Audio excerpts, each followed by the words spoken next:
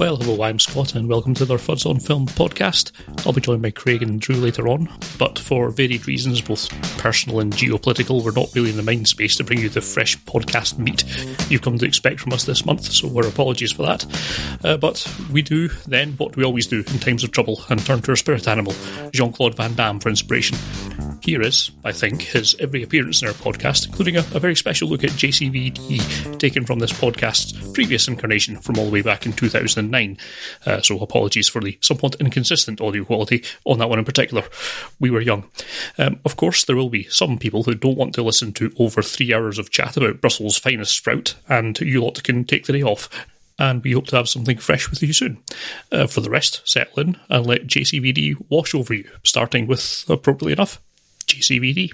Perhaps the most interesting curio and a surprisingly rewarding effort for anyone who manages to catch up with it. It's out on DVD already. Is JCVD, starring JCVD himself, Jean-Claude Van Damme, playing himself, yes, as himself, being down and out, making crap films, and somehow getting caught up in a bank robbery. Well, he's playing kind of himself in the same way that Eminem's playing kind of himself in 8 Mile. It's actually himself, but it might as well be. You know? It might as well be himself, yeah. It seems, I couldn't help but feel watching this that more than anything, it seems as if it's Jean-Claude Van Damme searching for some sort of catharsis. It does seem to be him sort of laying down his life in front of the camera, including court battles over custody of his children and whatnot, and sort of saying, oh, this is me, isn't my lot actually a bit shit for all the sort of, for all the attention and fame that I have? And I'm not entirely sure what the purpose of it was, but by God, it was entertaining. I can't think of a more imaginative or use of what is nominally a sort of heist/action film that I've ever seen in my life. It's just so inventive. I can't quite work out how this managed to actually work in any way, shape, or form. It should have fallen apart, it seems, within the first 2 minutes. It's not even audacious. It's just stupid on paper. It's the thing you look at it and go, this can't possibly work. But it's fantastic. Yeah, and let's put it one thing out. It shows that Jean-Claude Van Damme can actually act, especially in his given language. That's exactly what I was going to say. Jean-Claude Van Damme can act, and that's the scene in the post office where he sort of comes out of the action is a bit over the top, but it's like giving this really long monologue to camera. Like, oh, boy's got some acting chops there. How surprising! Yeah, I think that's the one. That's actually the one scene that didn't work in the context of the film, but it does show that he's a great actor. Yeah, it was a bit much, a decent actor at least. But yeah. What you get this strange sort of meta drama where it works as a sort of character analysis of everything that Jean-Claude's done in his life up to this point. And it's interesting in that respect, and yet it also still works as a fairly generic-ish sort of heist drama, where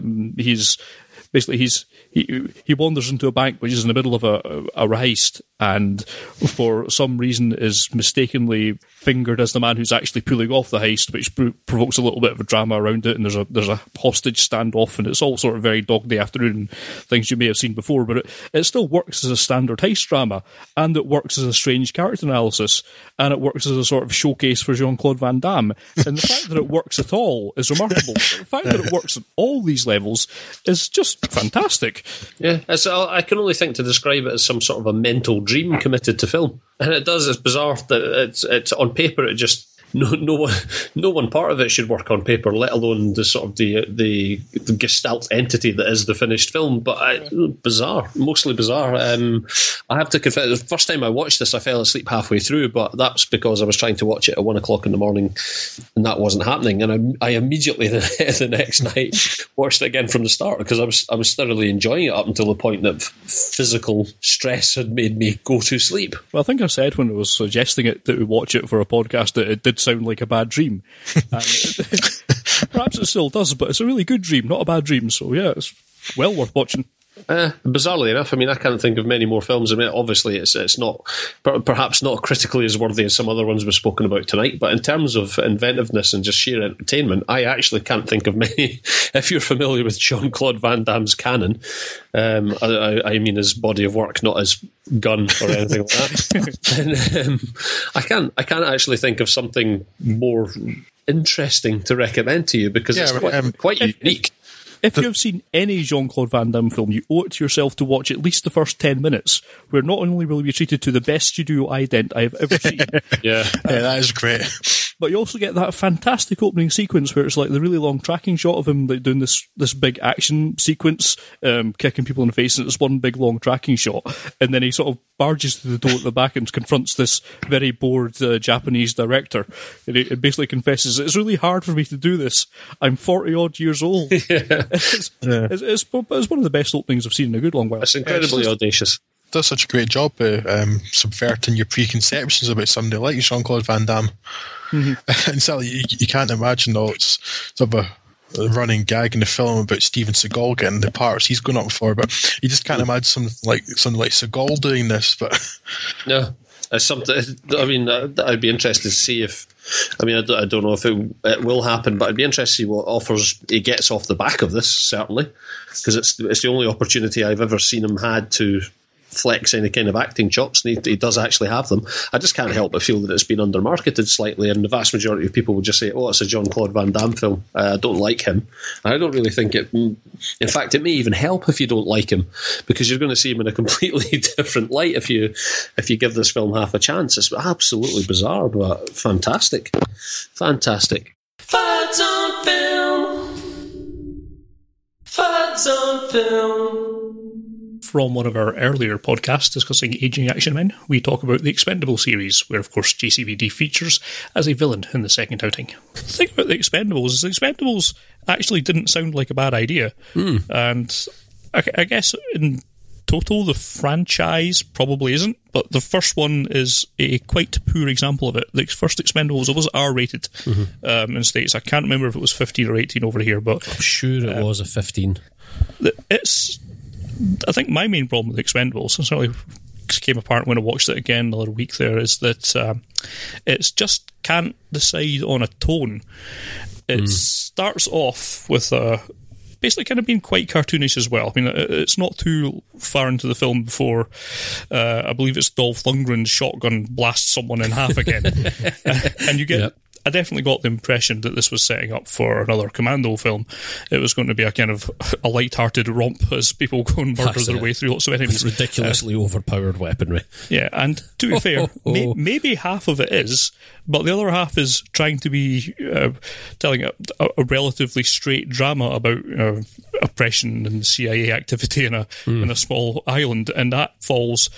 Not so much flat. I mean, it's not. Neither half of those films is particularly bad, but when you cut and shut them together, the welding doesn't hold up quite so well. Of course, what the series is probably most famous for is its cast, and that will kind of go through with the rest of them. It follows through with these, finally, Sylvester Stallone, Jason Statham together at last, along with Jet Li, Dolph Lundgren, Randy Couture. In the first one, you've even got Steve Austin of wrestling fame. I forget he was in the first one, actually. I saw the first one quite some time ago now. I haven't had a chance to rewatch it before this podcast, but yeah, I'd completely forgotten he was in that. I guess as a excuse to watch some of your favourite action stars from arguably from yesteryear, maybe not so much anymore, to get them together. I suppose it works on that level, but for me the first one's probably the least effective of the whole franchise. It just doesn't quite have a clear idea of what it's trying to do.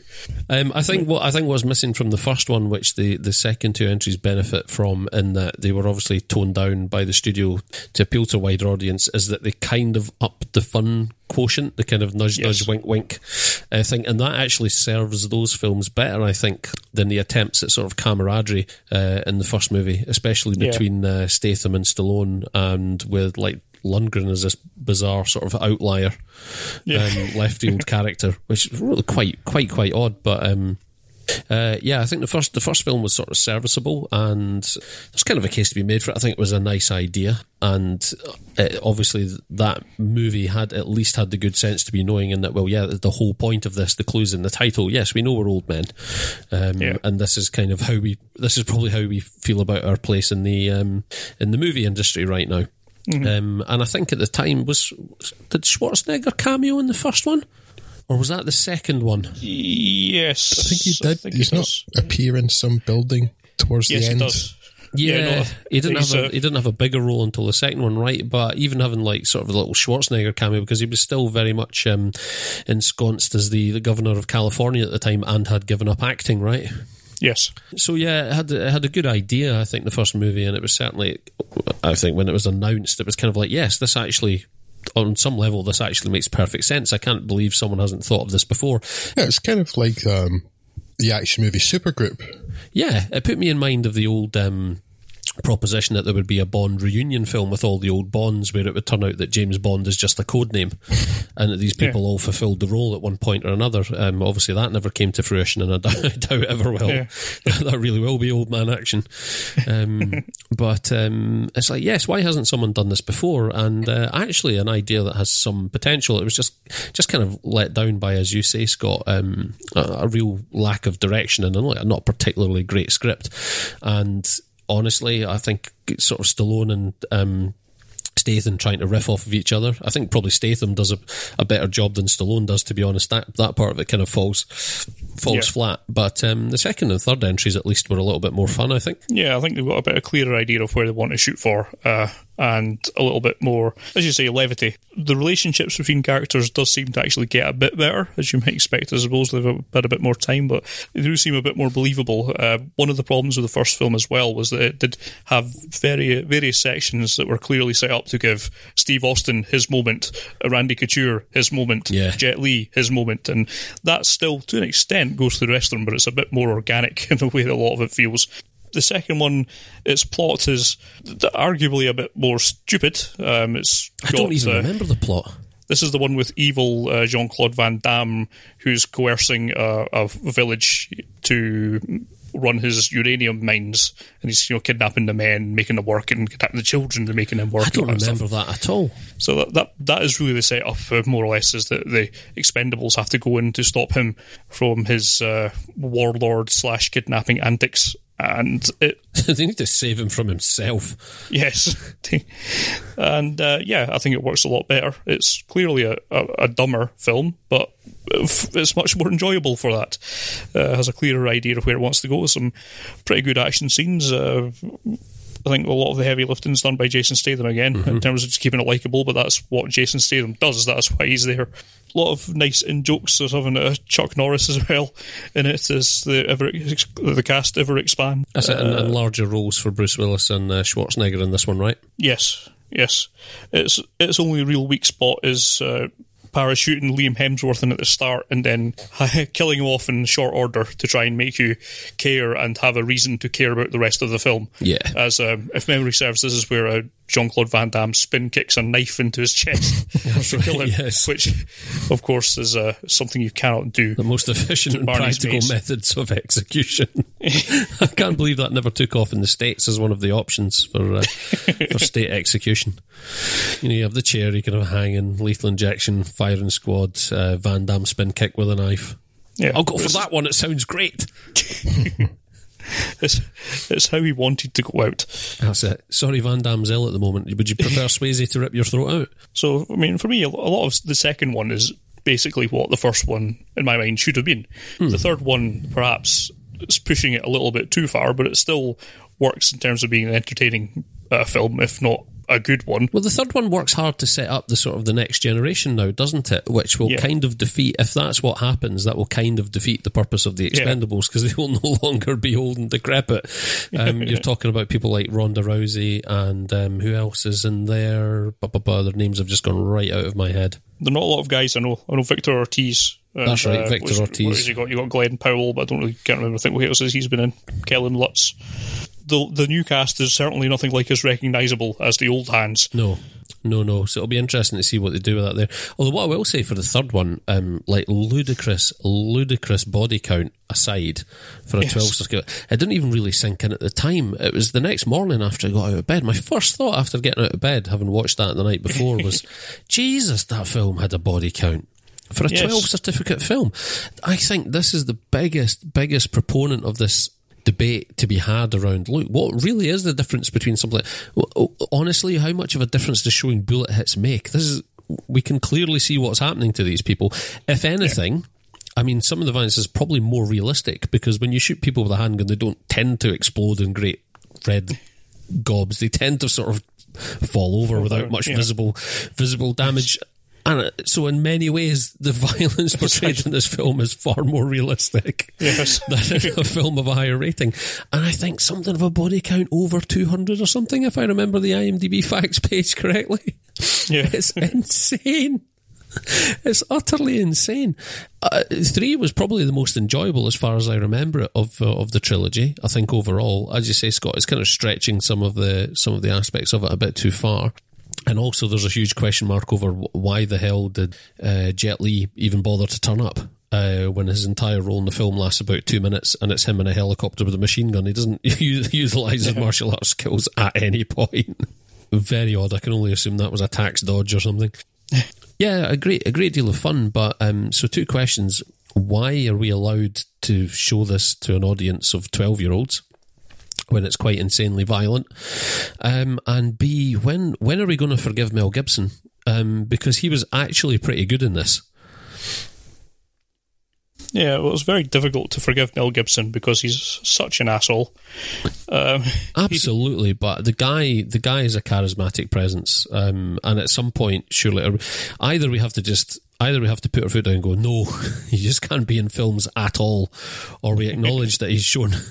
He's been penitent, and let's just let him have some fun again, because the guy's for obviously all of his ills aside, he's a hoot, and he's a genuinely charismatic screen presence. And I mean, as limited as his role in this is, he is the most fun thing in it, and I think he's one of the best things in it. And I kind of feel like we can start to give him an opportunity again. Well, it's the old thing of whether you can hold an artist separate from his actual persona. His artist separate from his persona, which is something you struggle with, particularly a lot of writers, because a lot of writers tend to have, they can produce very good books, but then they also turn around and be, absolute abysmal crazy humans. people. Yeah, Orson Scott Card, for instance. Yeah, absolutely. Exactly the person I was thinking of. Yeah. Yeah, and I don't know, Mel Gibson has his mistakes, but it seems like a lot of them are just rooted in being drunk, so yes, maybe we can forgive him. And there's certainly a number of very obnoxious drunk-based actors who wind up still getting roles, like maybe Russell Crowe, who's another appalling person, but a good actor. So maybe it is time. Maybe it's time we just have an amnesty for poor old Mel. I think so. And obviously, as Scotsman, he's given us, in particular, such an important cinematic legacy. Such a cultural milestone. Absolutely. Or millstone, maybe. With his historically impeccable presentation of Braveheart. Yeah, but that aside, I mean, am I alone in thinking probably 3 is probably the most fun instalment? It's probably the biggest. It's the most flashy. Possibly, I think 2's marginally better, but they both are what they are, and what they are is fun, brainless action movies. You could barely distinguish between the 2 on that basis for my thinking. There you go. Fuds on film. Fuds on film. One of JCVD's most high-profile, or at least viewable films next, with Street Fighter. Craig, why don't you tell us a wee bit about Street Fighter? Oh, Street Fighter then. My. At Shadaloo, M. Bison did not surrender. Oh yeah.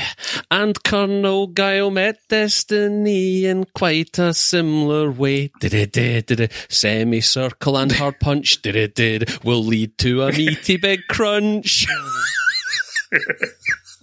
Ah, yes. Self-styled dictator and all-round asshole General M. Bison has seized control of the tropical Asian nation of Shadaloo during a tumultuous civil war. Bison has taken hostages, including scientists and numerous personnel of the Allied Nations Army, and is demanding a mere $20 billion in ransom money be paid to him within 3 days, or he'll execute them all. This is like a red rag to a bull, especially if your bull in question is Colonel William Guile, commanding officer of the Allied Nations force in Shadaloo, and a man with whom Bison would appear to have some long-running beef. After a brief setup where the pair trade clearly bromantic insults by alternately hijacking live local TV news feeds, Guile somewhat stupidly appeals to his pal Carlos Blanca, one of the kidnapped soldiers, to hold it together while he launches a rescue mission. thus alerting Bison to both the fact that an assault is imminent and also that he possesses obvious emotional leverage over Guile.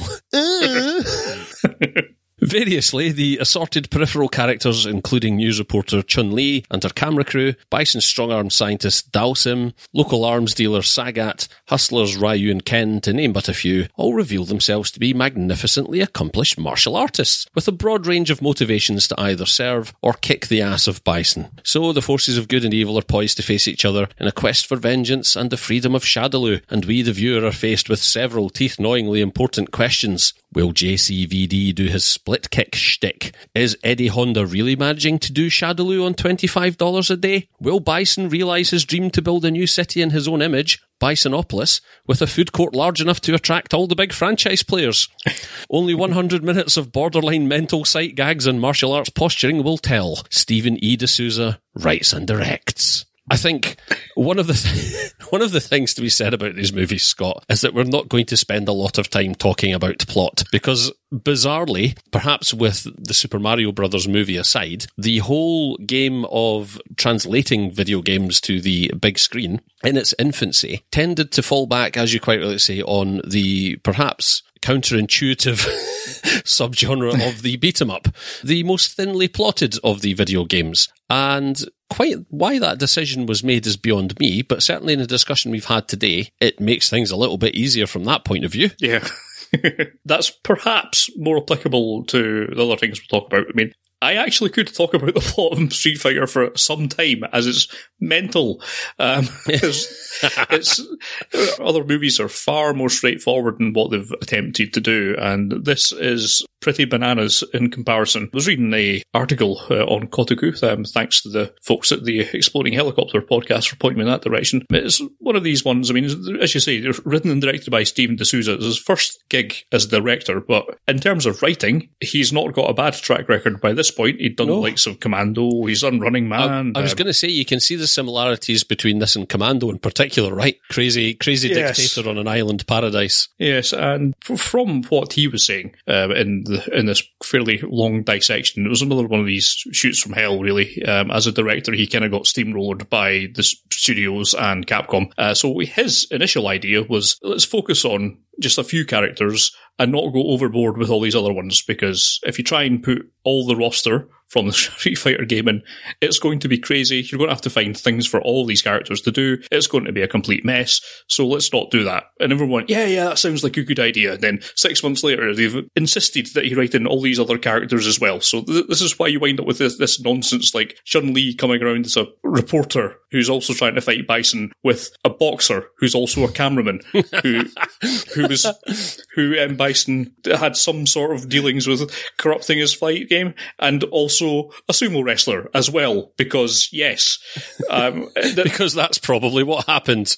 Yes, to quote Hudson Hawk, another D'Souza joint. Yes, just a very puzzling and convoluted plot that tries desperately to find something useful for all of these characters to do. And in that comes with some quite strange moments that give this a sort of charm. It's strange looking back at some of the reviews at the time, because they were saying, this is a joke, you can't take this seriously, you can't take a bazooka-toting Kylie Minogue seriously. And it's like, I don't think you were ever supposed to. No. None of this is clearly a comedy action. It's going for comedy with some success and some outright failures. It's a strange beast where about half the stuff that it's trying to do as a comedy scene kind of lands and the other half falls so flat it becomes funny just because it's so bad. I am now at the point of my life where I don't really watch bad movies ironically anymore. But this is one film that I don't know whether it's just nostalgia from the days when I did watch bad films ironically, or if I actually do find that this is just generally so strange and mind-bending that it's worth watching. I mean, on a logical level, it's a terrible, terrible, terrible film, full of just weird action scenes, not been shot properly. It's, as I say, very troubled shoot. Raul Julia, of course, you mentioned as Bison is perhaps the one thing that should clue you into the fact that this is not intended to be taken entirely seriously, as as he is the largest of all possible hams, running around eating as much of the scenery as could be imagined. And there's enough moments between that and the most coked out performance in Jean-Claude Van Damme's career, very much into grips of substance addiction that saw him condemned to direct-to-video for some years after this. And it is just a mental film. So I'll tell you this, it's certainly not a good film, but I would never accuse it of being boring. There's lots of many strange little touches in it that for some reason make me kind of like it. It's a tough thing to actually recommend anyone do, but I think if you do, you will get some enjoyment out of how crazy it is. You have. I'm so glad to hear you say this, because you have said almost entirely what I wanted to say, and I was so worried that you were going to savage it, and I was going to have to be the guy who put my hand up and went, I kind of liked it. But as you say, I kind of like it in the sense that I'm not ever going to recommend anyone else watch it. On your head be it if you want to watch it. But I've got to be honest, Scott, like I sat there and albeit just sitting on my iPad watching it, because there's no way my other half would tolerate this instead of EastEnders or anything like that. So I sat there with my headphones on my iPad and I laughed out loud 3 or 4 times. And that is more than can be said of some films that actually, posit themselves as out and out comedies and market themselves as such in the cinema. And I know that there are all these, like you say, and even now people seem like massively divided on it. But especially at the time, the number of people who were calling this out as one of the worst films of all time. And it most definitely is not. And anyone who says they are concerned that they're not sure whether this movie is supposed to be taken seriously or not is already taking crazy pills, because it is quite clearly intended as a comedy from the very, very outset. And at no point did I think it was trying to be something different. Unlike Mortal Kombat, which we'll talk about briefly, where I felt like that movie was on a bizarre sort of constant course correction between wanting to be taken seriously and then trying to be a bit funny and then wanting to be taken seriously again. At no point does this film want you to take it seriously. And there are so many sight gags and sort of nice throwaway background touches and whatnot that might not otherwise have expected. Honestly, I don't know how soon I would go and watch it again, but I enjoyed it. I enjoyed it. It's not a good film, but I enjoyed watching it, and I can't ask for a lot more than that. Yeah, and as you say, there are lots of silly little Easter eggs in there that just to elevate it a touch, like Bison's controlling his mind defense system and he's using a Street Fighter 2 joystick from the arcade cabinets to do it. There was the best bit, I think the biggest laugh was when they're all sort of gathered at the sort of arms fair and they're all in their tent, and then Chun-Li comes on the television to goad them and shows them strapping one of their trucks with explosives. And as they're watching this truck rolling towards the camera, everybody gathered in the tent realizes that the truck is actually outside rolling towards them. And Zangief, who the Russian wrestler who is portrayed as being somewhat thick throughout the film, shouts, "Quick, change the channel." That is one of the funniest things I've seen in a film, I think, almost ever. Never mind in like the last 6 months or anything. This film has got some stuff going for it, and some of that writing, again, it's flawed and you can see where there's interference from the studio, but even despite all of that, it hangs together a lot better than some of the other films I suspect we'll be talking about, and it feels closer to a complete package than the others. But I find it a little bit strange that people were quite so hard on it. I suppose this might sound weird, and I might regret saying this, but perhaps it was a little bit ahead of its time. Yeah, it's perhaps a little bit of the Last Action Hero thing going for it, where I think time has been kinder to it than it was initially received, if you know what I mean. It's got a little bit of post-modern ironicism going on in there, which helps leaven it a little bit. It's perhaps a little frustrating because a lot of the flaws in this were really down to a number of situations that couldn't be resolved. I mean, a lot of this budget went straight to Jean-Claude Van Damme, who I think does quite well, given that he was apparently incapacitated with drugs most days. Due to and having it away with Kylie Minogue off screen as well. Yeah. Whilst married to someone else entirely. And of course, this sadly is Raul Julia's final film. He just started this after, it was almost immediately after some like operations on his stomach cancer, wasn't it? So when he showed up on set, basically he was in no condition to really do anything. So shooting got delayed while they had to basically stop him from looking quite so much like a skeleton. And you can still see that in a few scenes, which is actually a bit sad to see. So it looks very gaunt in a few scenes. But by before God, he recovered a little bit. He put some spirit into it. He acts his heart off. Oh, yes. And he really is the linchpin that makes this watchable. His over the top. And you know what? Speeches really are great. This is, I don't even think this is the kick in the epitaph for him that everybody kind of makes out that it is either. Everybody talks about this film in terms of, oh, what a disgrace that this should be Raul Julia's last film. No, I don't think that's the way to look at it at all. I think if he were still here with us now, he'd look back on it probably quite fondly. Yeah. Not that I'm one to speak for, I'm not Raul Julia's mouthpiece from the afterlife, but, I think there are worse examples of films he's been involved in than this. Yeah, and he has better moments in this film than probably in quite a lot of his career. Things like the little speech that he gives to Chun-Li about how the day that Bison graced his village.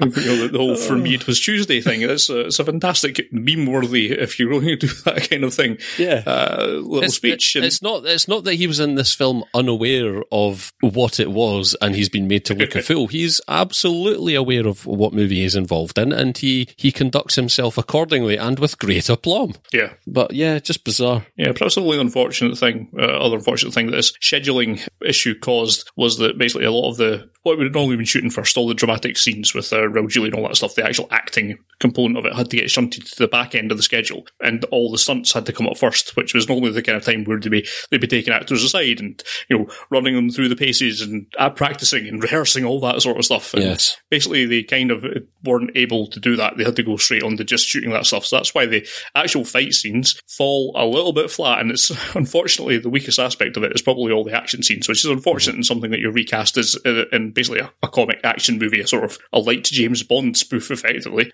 That is the weakest part of it. When it does try and set away its action scenes, they don't work all that well. And again, another thing, it was puzzlingly hampered when they did the first cut of this and it got an R rating, and then we went, no, we can't have that. So it got cut back down. But basically everything that was remotely violent got cut out, and it went down to a G, which was not violent enough. So that's why they added in one instance of Jean-Claude Van Damme swearing to make it back to a PG-13. Yeah, I did wonder about that. That was bizarre, because funnily enough, as I was watching this, I actually felt like, in terms of the level of violence depicted, because probably more people are visibly killed in this film by some margin than Mortal Kombat, but whereas Mortal Kombat was a game marketed almost entirely and predicated almost entirely on the ridiculous levels of gore, Street Fighter 2 was a much more sanitized fighting game. Also, the Street Fighter games, Street Fighter 2 being the most obvious influence here culturally overall, but the Street Fighter games in general are much more sanitized experience and a more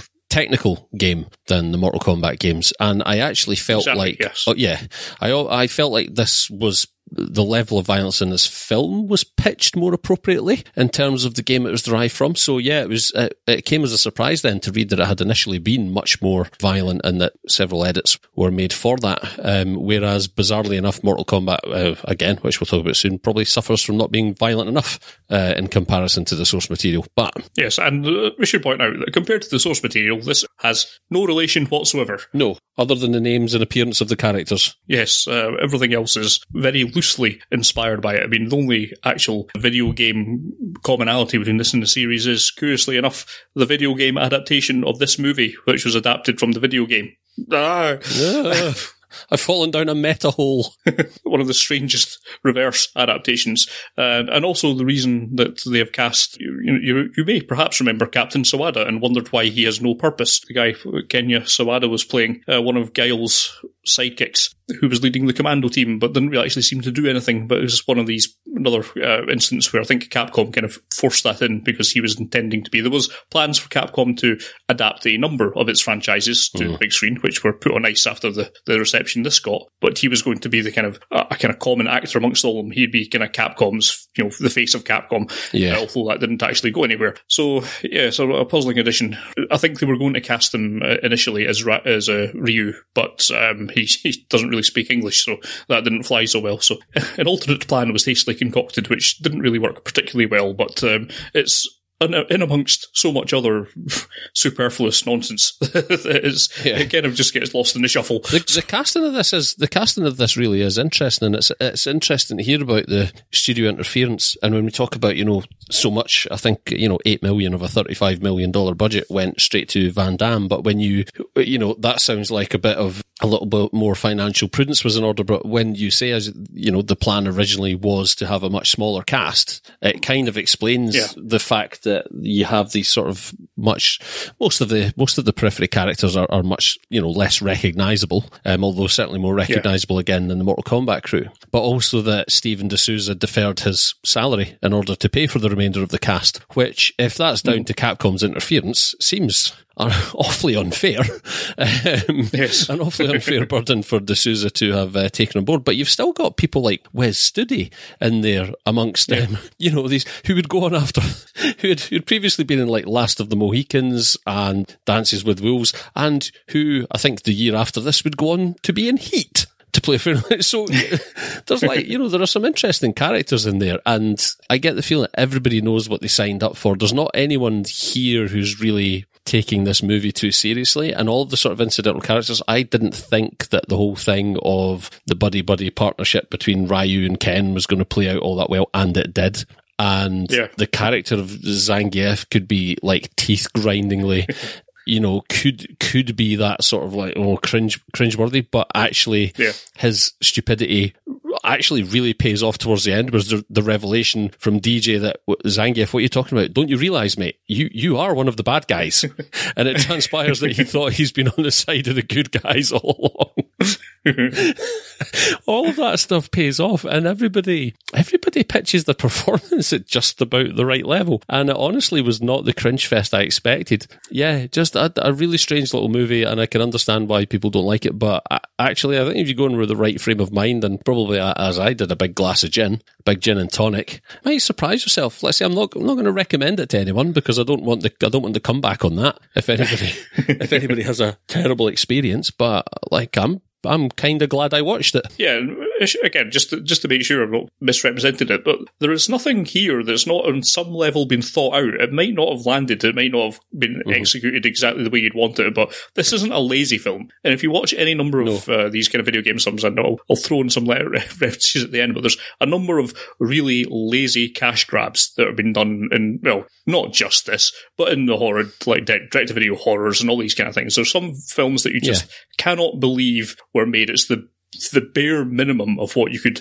put onto film and call a movie. And this is not it. There's some serious thought and gone into everything behind this, and it's not landed. It's not fully been the vision that we're going for, but it has a lot of worth to it. It's interesting on a great number of levels, and I would probably recommend most people try and watch it at some point. Certainly if you have an interest in video games and you've avoided it so far. Farts on Film. Farts on Film. Next up, some quintessential Jean-Claude with Bloodsport, where we were comparing it to Enter the Dragon, which admittedly isn't the fairest of fights. Bloodsport, Scott. Bloodsport. Now, because Bloodsport is, well, Bloodsport, I'd either not noticed or cared prior to this. Cared about the text appearing at the end of this film, claiming it to be a true story. I've got a screenshot based of that. on the real-life exploits of Frank Dux. Now, this holds up in as far as this is an accurate portrayal of what Frank Dux claims he did, although, at the risk of legal action, Frank Dux is an inveterate liar to the point that if he told me water was wet, I'd assume the opposite on instinct. Frank Dux is about to be elected to Congress, I believe. Right, so here, Jean... Can I just say that I appreciate the fact that you refer to him as Frank Dux, because the film goes out of its way to mention it. Actually, it's pronounced Dukes. Nope. No, it's not. It's not Frank. For me, he's Dux. Yes. I know you threatened to punch the screenwriter in the face, but it's most definitely Dux. You may think of it as a slight. It is intended as such.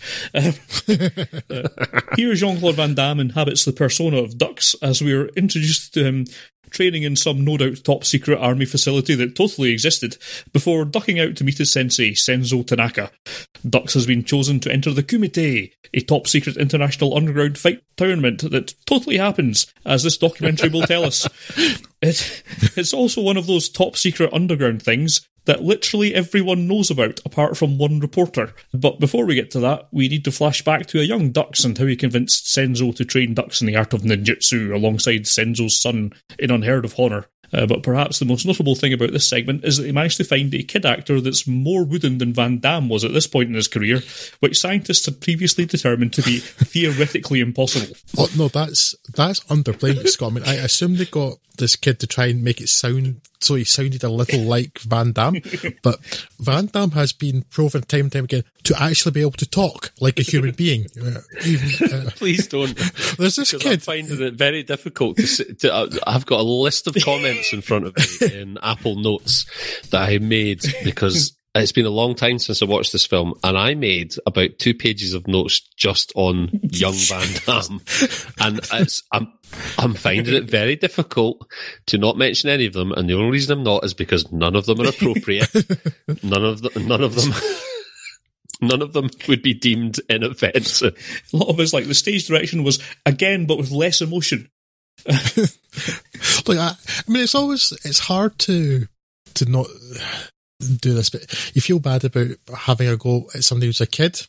but the best I can say about the person playing the young Van Damme character, young Frank Dux character, is that he does a halfway believable representation of a person wearing a hat. Because at no point did anybody show this kid footage of Van Damme, or let him meet Van Damme, or let him watch the dailies of Van Damme and say, this man but younger. The scenes this kid are in make it worth watching this movie, and that's my opinion, and I won't have a lot else to say about it. But will it surprise you to know, Craig, that young Frank was never in anything again ever? This is his one and only credit. Very short filmography on IMDb. He's still sitting next to the phone now. I just don't understand. My agent never calls. Yeah, Senzo's kid had previously also been invited to a kumite, but he did not survive the tournament of death. Something, reclaim honor, something, vengeance. So off Dux goes with 2 military... Is that how he died? I completely lost track during this film. It's like, he's dead at one point, and I'm like, did he... okay, he's dead, and I forgot why. That's what I took from it anyway. This is Revenge Me, Hemp Knight. Oh no, that was another film. This is how much this film's grabbed my attention. So off Dux goes with 2 military investigators on his trail trying to stop him, one of whom played by a young Forrest Whitaker, which always surprises me. Yep. Then I'm surprised that I'm surprised, because really, who devotes brain space to memorising Bloodsport? Forrest Whitaker is possibly the one person incredibly out of place in this film for the one person who might have any sense that he could act at all. Yeah. I will hold my hand up to that, but we'll come to that in a minute, Scott. But I feel like I've got a get out of jail free card, so carry on. Dux heads off to Hong Kong, running into fellow fighter, American brute / halfwit Ray Jackson, played by Donald Gibb. It's good to see the Bee Gees branching out, and Victor Lin, played by Ken Stew.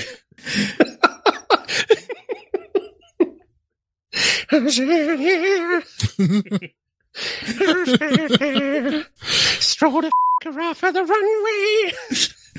Do you make them say kumite? It's like saying uncle. Talking about doing that spin kick again and again. Just keep going. I'm going to wear mom jeans and kick you in the face. This is value. This is content. This is why we've been missing Craig. Ray Jackson and Victor Lin Kensu, who becomes their chaperone in the Fight Club scene. Dux also runs into journalist / exposition cipher Janice Kent, played by Lee Ayres, who is also the love interest for the irresistibly charismatic and beautiful Frank Dux, at least as Frank Dux tells it. So the tournament begins with the combatants punching and kicking each other in various combinations, leading up to a fight between Dux and nefarious end boss Bolo Young's Chong Lee, who is a big dirty cheater and also a murderer, but it feels as though the film thinks that throwing chalk in Dux's eyes is the bigger crime, at least as Frank Dux tells it. It's such a strange way to Eat my aspirin, bitch.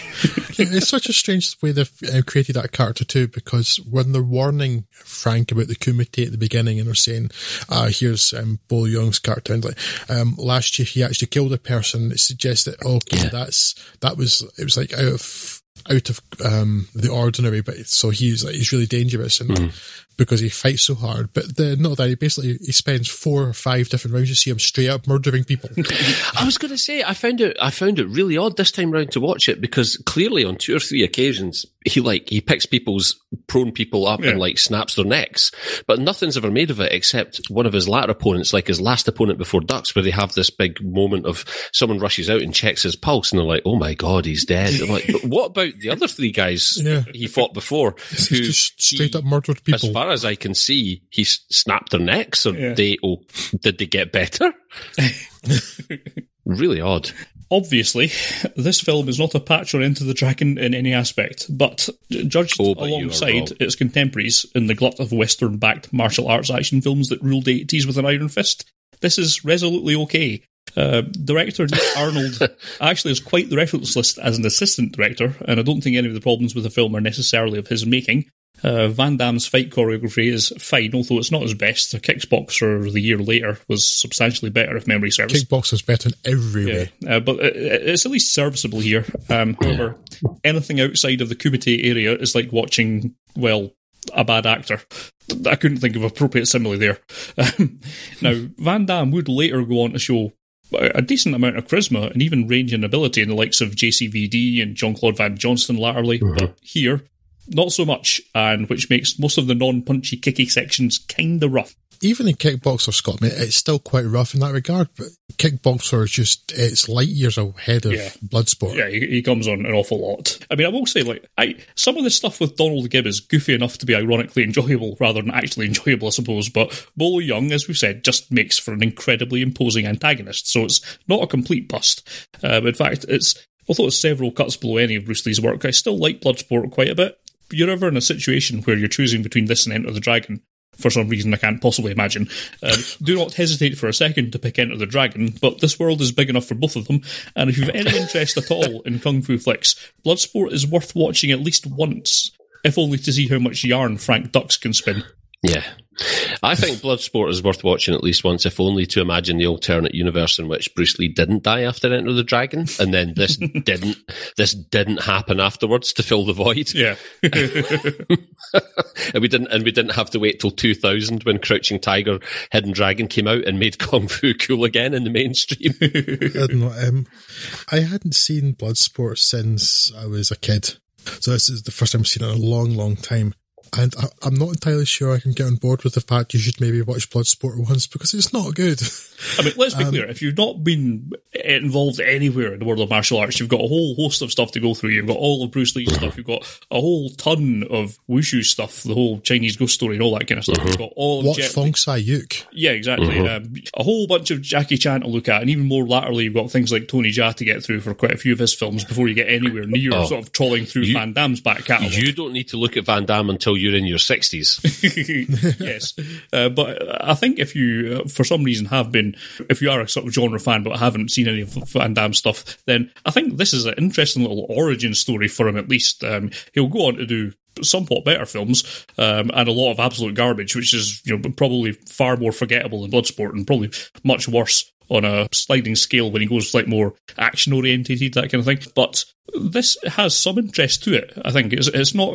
I don't think we should be written off completely, even though points of it are wildly below par. I mean, there are some fun bits. Some of the fights are interesting. Bolo Young is a worthy adversary, and to be honest, I got more entertainment than I ought to have done watching Van Damme pretend to be blind and move around looking like Stephen Root in Oh Brother Where Art Thou? I was trying to think of an analogue for that, and I was struggling, and you've absolutely nailed it. Seriously, especially there's I posted a GIF in my Twitter of this, but there's a bit where he looks exactly like Stephen Root when he's listening to the records in that film. Listen, the best I could come up with in terms of analogue to that, where he's reaching out and he's doing that half terrified face, was the closest I could get was Paul Bearer. The Undertaker's hype man. Power of the urn. Oh, the power of the urn. And all I could do was imagine JCVD going, the power is a all I could do was go, the closest I can get is imagine him just going now, oh, the power of the urn. But I think Stephen Root's the better comparison. It's good because I have no idea what you're talking about. You've lost me entirely. Cool. So, I followed this up the next night with watching Kickboxer, and all I can say is Kickboxer's better in every way, so it's much better to watch that instead of Bloodsport. Well, Kickboxer's got an old Oriental fellow throwing coconuts at JCVD, hasn't it? So immediately, Metacritic score of 30, which is at least one better than Bloodsport. There's something about Bloodsport, I just didn't find the impacts particularly convincing in the fights, whereas Kickboxer feels a bit crunchier, a bit closer to something like Enter the Dragon. And there is also that genuinely kind of squeamish looking scene where he's kicking that palm tree in half. Yeah. That's actually you really your shins visceral start scene. to get sore as you're watching it. Yeah. Yeah. That's convincing. I mean, I imagine he's clearly making contact with him, and I assume it's been a week. It's a tree that's been weakened, but still, Kickboxer is better in every way. So I think if you're considering watching Bloodsport, watch Kickboxer. I do not like Bloodsport. I had such clear memories of liking it, and I think I must have been, I don't know, 10 when the only other time I watched it, and it's not aged well for me. Okay, you and I broadly are on the same page here, Drew, right? I am incredibly sad that I watched Bloodsport. Not because it's a terrible film, but because it's an important film to me. I also first saw Kickboxer when I was 10, Drew. And the reason it's important to me is because it broke my 18 certificate virginity. It's the first 18 rated certificate film I have to see that, and I have the son of my mum and dad's friends, George and June Brown, Colin Brown, to thank for that. He was 20 at the time. We were round at their house as we often did, and Colin was an unbelievably cool guy who was like, I don't mind this 10-year-old kid hanging out. I like Craig. I tell you what, Mum, Dad, you're boring. I'm going to take Craig. I'm going to take Craig in my crazily oversouped Nissan at 90 miles an hour through Grangemouth to the video shop, and we're going to rent a film on VHS. And we were in the video shop, and I remember I was at an age where I was terrified to even be seen to be looking at a 15 certificate film on the shelf because I thought my mum and dad won't like it. So I remember looking at, what was that terrible, terrible British movie, Just Ask for Diamond? Do you remember that? No. Right, okay. I've never heard of that one. Look that up in IMDb, because I remember looking at it and going, yeah, this looks like something I might enjoy, Colin. And I remember Colin turning around and going, Craig, that. Have you seen Bloodsport? And I was immediately entranced. And so we went back to George and June Brown's house, and my parents were there and like, what did we get? And my mum and dad were like, oh, what have you got to watch? And Colin was like, Bloodsport, it's an 18, but don't worry about it. And before waiting for my parents' reaction, we went back upstairs to Colin's room, where he had the 6-foot Samantha Fox breasts out poster on his ceiling above his bed, and his ridiculous sound system that he just played Def Leppard through constantly. And we sat and watched Bloodsport, and I was enraptured. And I wish I'd left the memory at that, because I haven't watched Bloodsport since. It's been sullied. And I immediately felt like phoning Colin Brown up and having some sort of therapy session, and asking him, Colin, mate, have you seen Bloodsport since we watched it back in 1989? Because no, Bloodsport is not a good film. And I recall it being massively different than it was. There was some basic enjoyment for me to be had purely from a perspective of nostalgia. And like you say, Scott, there's a lot of entertainment to be had from Donald Gibbs' character, Jackson. But apart from that... Donald Gibbs' IMDb entry, who lists him as a massive 6'4". This isn't massive. No, not by today's standards. Have you watched Game of Thrones recently? He's hardly half Tom Bjornsson, is he? Have you seen The Mountain? Yes. Yeah, so watching this, I was a little bit disappointed. If I put it that way. Listen, Jean-Claude Van Damme has made some decent movies, and yes, Kickboxer, which I think was that the film after this. Yes. Yes. Yeah. The film he made after this is infinitely preferable. I can't remember if that was a Cannon Films release as well, but keep in mind this is a Cannon Films release, and I don't think I had remembered that. I don't think it had occurred to me. But immediately when the Canon logo came up, I remember thinking, "Oh yeah, we need to do an episode where we talk about Keystone Canon films." I do like seeing that logo every now and again. I always forget it exists when I go back to these things when they're not around anymore. Yeah. It's a warm nostalgia of dreadful films. And occasionally a really good this one. movie's going to have massive guns and or people kicking each other in the face. I actually watched 2 Canon films of late, which is Bloodsport, and then in preparation for another podcast we're going to do soon, Masters of the Universe. I'm like, oh dear, Canon, you wonderful, glorious bastards. Drew, I'm so sorry. Yeah, there were 3 particular Jean-Claude Van Damme films that I was really fond of in the 80s, 2 of which I've revisited and the third I haven't. So one was Bloodsport, which I was massively disappointed by. Kickbox, which I think still largely holds up as a martial arts film. The fighting is entertaining. The third, which I always remember as being the best, so I'm hoping it still will be, is AWOL. Oh yeah. I don't think I've ever seen AWOL. AWOL, I remember liking it because AWOL actually had a plot. More so than the other ones did, which was like more of a straight up just revenge film. And Kickboxer is Rocky 4, but with kickboxing. Yeah. I mean, it's almost identical, the plot. And whereas AWOL was about underground fighting in Los Angeles and things, it's actually quite entertaining. But Bloodsport is definitely the least of the 3. I would agree it's probably worth watching once, particularly if you like Jean-Claude Van Damme. I listen. This is. I don't even know if I would agree with that. And as much reverence as I held this in my memory up until now, as much as I held this film on a pedestal for 28 years, because that's how long since I last watched it, I don't know if I'd recommend anybody watching it. As a martial arts film, it's terrible. I even when I think about when I watched this, which was a couple of years after it must have been first released, so, and at that point we were way behind in the UK on like US releases and stuff, so it couldn't have been. Oh, it was like a year. That was back when there was a good year between exactly. So this must have been like it must have been out for about a year by that point when I saw it on VHS here and something. And even then, at the age of 10, and this is no joke, I remember at the age of 10 going, Forrest Whitaker's in this, and.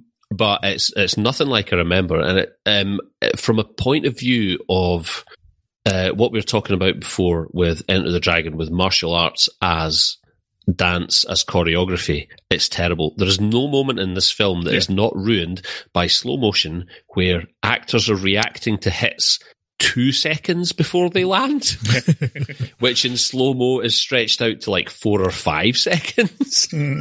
People are recoiling from blows that are to be struck in the future. It's not a good example of martial arts. The only positive I got from it this time was that actually, if you're a martial arts purist and you're interested in seeing a demonstration of a broad spectrum of martial arts, actually a huge swathe of different martial arts are represented here. The only notable one that I think was absent from the fighting styles demonstrated was probably like capoeira. But in place of capoeira, you get the crazy African guy who's set up for 3 seconds earlier in the film, jumping up a tree, who proceeds to take part in, I think, the 2 bouts that he takes place in by running about on all 4s and hopping about in the mat. His fighting style is that of a monkey. And I have no idea what martial art that is. But those are perhaps the most entertaining 15 seconds of this film. To watch a guy sort of befuddle like these massive sort of kickboxers and Muay Thai experts by running about on all 4s like a monkey and hopping around and performing rolls and jumping over them at critical moments. That is the only enjoyment I got from this movie on this occasion. That and the fact that Leah Ayres is quite stunning. And that's a very shallow thing to say. But what a wonderful lady. I think it was Dostoevsky who said, what is there to understand about a bunch of guys who have to prove themselves by beating each other's brains out? No, sorry, that was Leah Ayres who said that at the point at which Jackson was landed in hospital by Bolo Young. And honestly, at that point, I wondered if this movie was far more self-aware than I'd given it credit for up until this point, because that pretty much sums it up. What is there to understand about a film that revolves around guys who prove themselves by beating each other's brains out? There is very little merit to this movie. And even if you haven't watched JCVD's back catalogue, you can pretty safely skip this, I'm sorry to say, and go straight to Kickboxer. Fair enough. I laughed quite a lot at this still, but it's not really for the right reasons, so No. I will happily let this one slide. Oh, sorry, the only other positive I have to say, and I have done great research into this movie, about 2/3 of the runtime of this movie, if you pick a random frame from this movie and put it through a random Prisma filter, 2 out of 3 times you're going to get a fantastic artwork as a result. So I'd recommend you try that. Other than that, unless you're doing an art major or something like that, don't worry about it. Skip it, mate. Skip it. I'd intended to kind of discuss some other martial arts stuff, but I think we kind of hit on the other recommendations I would have. There's a whole bunch of Jackie Chan, Jet Li, Wushu, older Wushu stuff, even the more modern Wushu stuff, your Crouching Tiger, Hidden Dragons that you could get to long before you hit this stuff. Hell, if you just want an entertaining Jean-Claude Van Damme movie, there's 2 maybe 3 I would say to you. There is, actually, my God, JCVD's played a bigger part in my life than I thought. The first 18 certificate film that I ever saw in a cinema was Time Cop, which is still value for money. And now I'm like, wow, what is this? My God, Jean-Claude Van Damme and I are bound together like brothers. Time Cop's a laugh. It's silly. It's worth watching for Ron Silver's performance alone. If you want to watch Jean-Claude Van Damme in an entertaining movie, Sudden Death is a fantastic Die Hard ripoff, right? I can't recommend it highly enough. It is so much fun. It's unreal. Powers Booth is amazing in it. And it's self-aware enough, and JCVD is self-aware enough. You have to really concentrate on those 4 visuals, aren't you? I really am. Is self-aware enough in it to be having fun ahead of the point at which he was recognised for having a great deal of self-awareness, which is the point at which JCVD, the film, was released, which is at the time, I remember thinking it was the most outlandish concept that I'd ever heard for a film in my life, but it really does land. Yeah. I really like JCVD. The only proviso I have about recommending JCVD is to get JCVD, you have to have seen a lot of the other stuff. I'm not sure it works on its own. You have to have enough interest in him to understand a lot of what was going on in his personal life at the time as well, like the drug use and the divorce and all that jazz and everything. You probably ought to have seen even Street Fighter. Yeah. You know? And honestly, watching that film, you would have to be really cynical to watch JCVD and think to yourself that he was doing it for the money. I really do honestly get the impression from watching that. It's the first time I think I've sat back. Well, I started to get a hint of it with Sudden Death, but JCVD, watching that, I really did start to understand that actually he seems like a pretty cool dude, and he is absolutely capable of... He is self-aware enough to be able to point a finger at himself and have a laugh about himself. There's almost an element to that film that makes me get quite emotional and think about like, oh man, he's actually kind of bearing his soul a little bit in this film, and there's something quite poignant about it. He's clearly able to poke fun of himself, which I always appreciate. Yeah. And we see there are videos of him trying to replicate his famous dance scene from Kickboxer. Yeah. 20, 30 years after the fact. So... Yes, other JCVD films that are probably worth watching. No, Hard Target. Oh, sorry, I'd forgotten Hard Target. Hard Target. Yeah. Or actually, of the film I've come to know as, once I realised that Face Off is actually terrible, The Hard Target is actually John Woo's best Hollywood movie. Yes. Yeah. Not as much to choose from in the end, really. No. Hollywood never really found a good slot for John Woo. Let's say actually John Woo's only good Hollywood movie. And anyone who finds themselves taking exception at that, I would say, go back and watch Face Off again now. I don't know, Drew, I say that remembering you and I sitting in the cinema coming out of that saying, holy they finally let John Woo make a John Woo movie with Hollywood money. And actually when I watch it now, I'm like, I'd honestly be somewhat interested to go back and see how much Windtalkers has held up. Mario Brothers. I really want to go back and watch Windtalkers. Shall we do that? Yes. Maybe. I think we could probably find a podcast in something like Windtalkers and something to compare it with. But because I remember sitting in the cinema going to watch something else and seeing the trailer for Windtalkers and shitting myself because we'd obviously heard talk of, guys, John Woo is making a World War II movie with Hollywood money, at which point everybody dropped a lung and was like, oh my God, this is going to be the most apocalyptic thing we've ever seen on the screen. And I remember everybody being really disappointed by it, but I almost kind of liked it at the time. That's an interesting idea. I was vaguely aware of the Navajo Code Talkers at the time, but not hugely familiar with them. So yeah. I'm actually going to reflect what Scott said, but in terms of martial arts films, to just go away from JCVD for a moment, yeah, there are plenty I would go to before I came to Bloodsport. The Fong Sai-yuk and Once Upon a Time in China films in particular. Just that fight choreography, with the wire work and stuff, it's ludicrous, but it's deeply entertaining. It's really well done. Mm-hmm. Yeah, mostly I just wanted to mention Fong Sai-yuk and Once Upon a Time in China. Those will do you. So, apart from AWOL, I've just realised another JCVD film that I've not seen, which is Double Impact. Is that the one where he plays his own twin brother? Yes, that was the early 90s effort where he plays. Is that worth a look in? Have either of you seen that? I have seen it, but I honestly don't remember my feelings about it at all. Likewise, I've It's seen such it, a long but time. No recollection of it whatsoever. I was going to say, I have a horrible feeling that'll be one of those where you're like, I remember it being good, and then it's like, okay, it's 27 years later now? All right. I really remember what I had for breakfast yesterday. So. Yeah. Teenage me was a dick. Farts on film. Farts on film. Next on our list, a post-JCVD film with look at 2018's The Bouncer, or Lucas as it's known in some territories. Speaking of bad men, I guess, will that work? Lucas?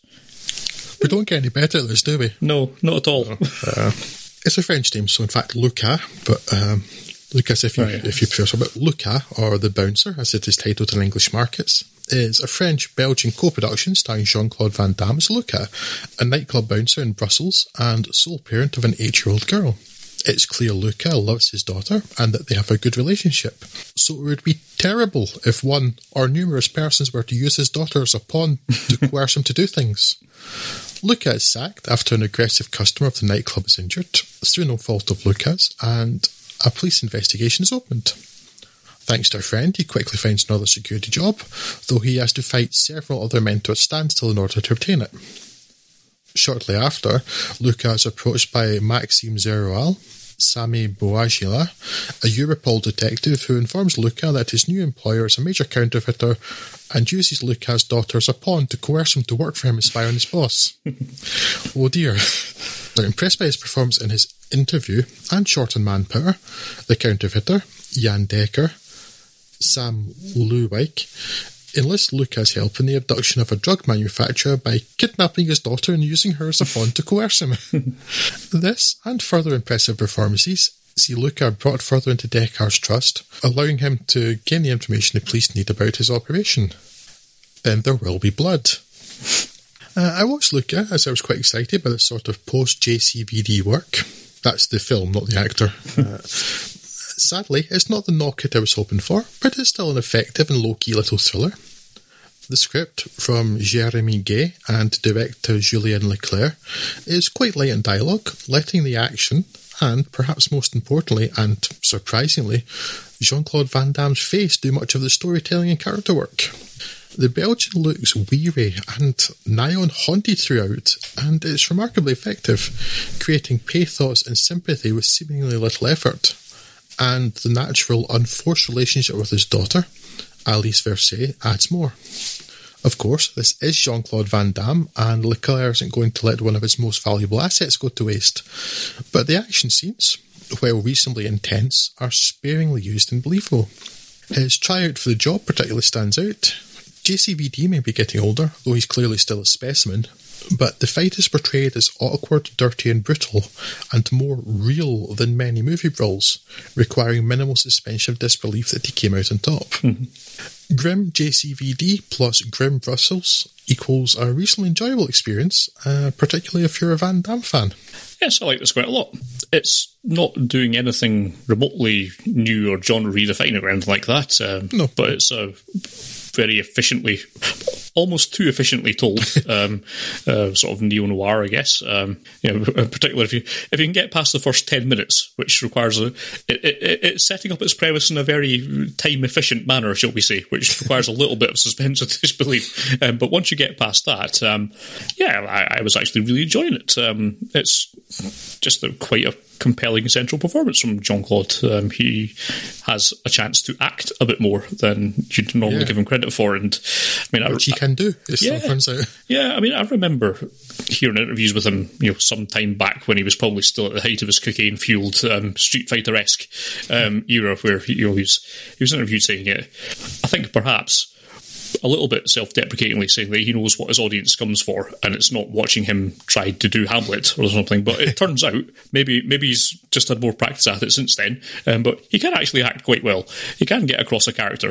He can get across a fairly, what would seem to be a quite complicated and haunted past without actually mentioning any of it.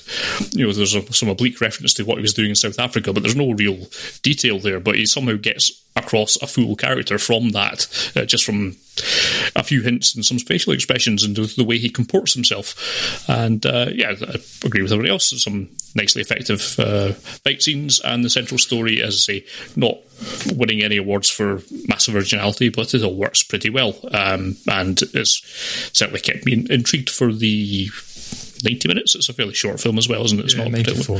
Fairly compact and efficient film. Yeah, it's quite enjoyable. If you've any interest in the sort of thrillers, it's certainly much more effective than the what was the one that we spoke about a little while back with Jackie Chan, the one that was briefly called The Chinaman. The Foreigner, that's the one, yeah. So it's, I guess, similar sort of patterned as that one, but I think this one's a bit more effective. It's a bit of a better story and a bit of a better central through line with it. So yes, I'd recommend it. No problematic politics either. Exactly, yes. Like that I had with whatever they were doing with Pierce Brosnan's character and that, and the connection with the IRA, and not that they ever mentioned that, I don't believe, but I'm sort of hoping to be blown away, but if you look back sort of early to mid-80s Jean-Claude Van Damme, he wasn't great at the acting. No. Maybe part of that's the type of films he was in, but when you see, that, we've mentioned it before, and quite recently too, but the absolutely ludicrous moments of him trying to pretend he's blind in the fight in Bloodsport. Yes. But, I've remarked before, and people know that acting, very much one of those things you can get better with is with age. Yes. And I think he's an absolute prime example of it. Yes. And there's just sort of a weariness to him in this film that just works really well with the character. So it's good. It's so... we surely, I think, maybe see hints here and there. Certainly not in Street Fighter, and probably not in his prime cocaine days, but post then, certainly from JCVD onwards, that a wee bit of self-deprecation, which is nice. Yes. But also just, he's added, he's clearly still got physical ability. He's not as immediately imposing as a Sly Stallone or something, because he's not built like that, I think. But there's still, believable strength and skill in his fighting. Added to that, he's gained some acting ability, and he makes for a really quite compelling guy to watch. Yes. And you mentioned that people don't come for Hamlet.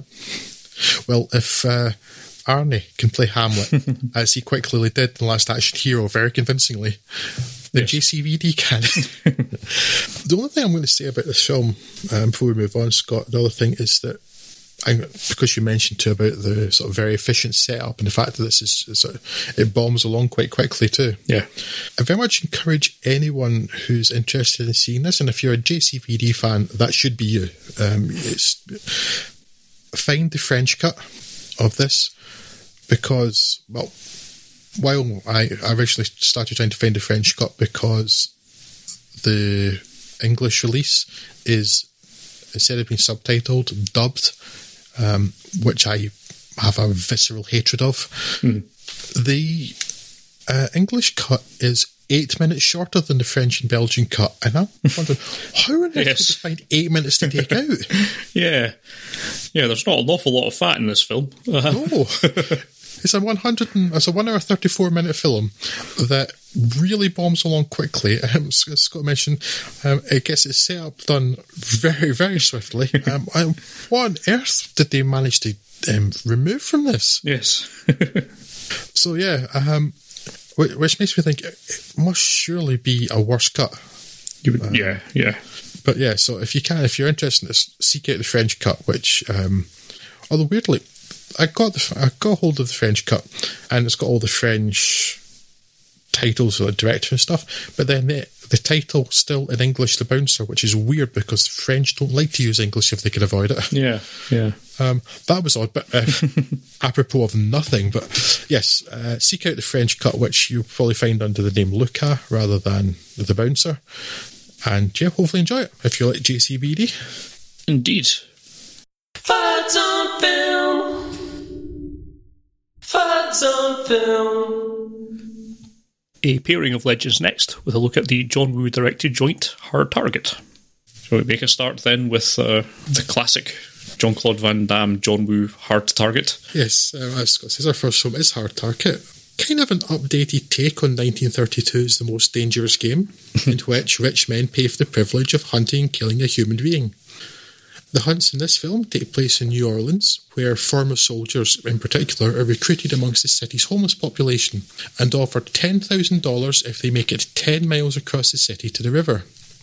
As they're only given a 5-minute head start though, and they're being chased by many people in cars, on motorbikes and with powerful weapons, this is pretty obviously never going to happen. Almost like there's some commentary here about things being loaded against the people. Or maybe that's just luck, a point we may come to. The first victim you see is Douglas Binder, the screenwriter Chuck Farrer, a victim who, against the express orders of Lance Henriksen's Emile Fouchon, the man behind the hunt, has a family who will miss him. That family is Yancey Butler's Nat, who has come to the city seeking her father after his letters to her suddenly stopped. Her search brings her to some of the less salubrious neighbourhoods of the Big Easy, where she is saved from robbery and assault by Jean-Claude Van Damme's Chance Boudreau. Introductions made, Nat enlists Chance as a guide and bodyguard as she tries to trace her father, a search which is quickly ended when a police officer magically manages to find the visitor to the city in the middle of the city and to tell her that her father's body has been found. Cursory investigation by Boudreau uncovers evidence of his murder, and the single non-striking police officer left in the city, Casey Lemons, is convinced to begin an investigation. Meanwhile, Fouchon's hunt finds another victim, though the heat of the investigation suggests to him it's time to wrap things up in New Orleans and move to pastures new.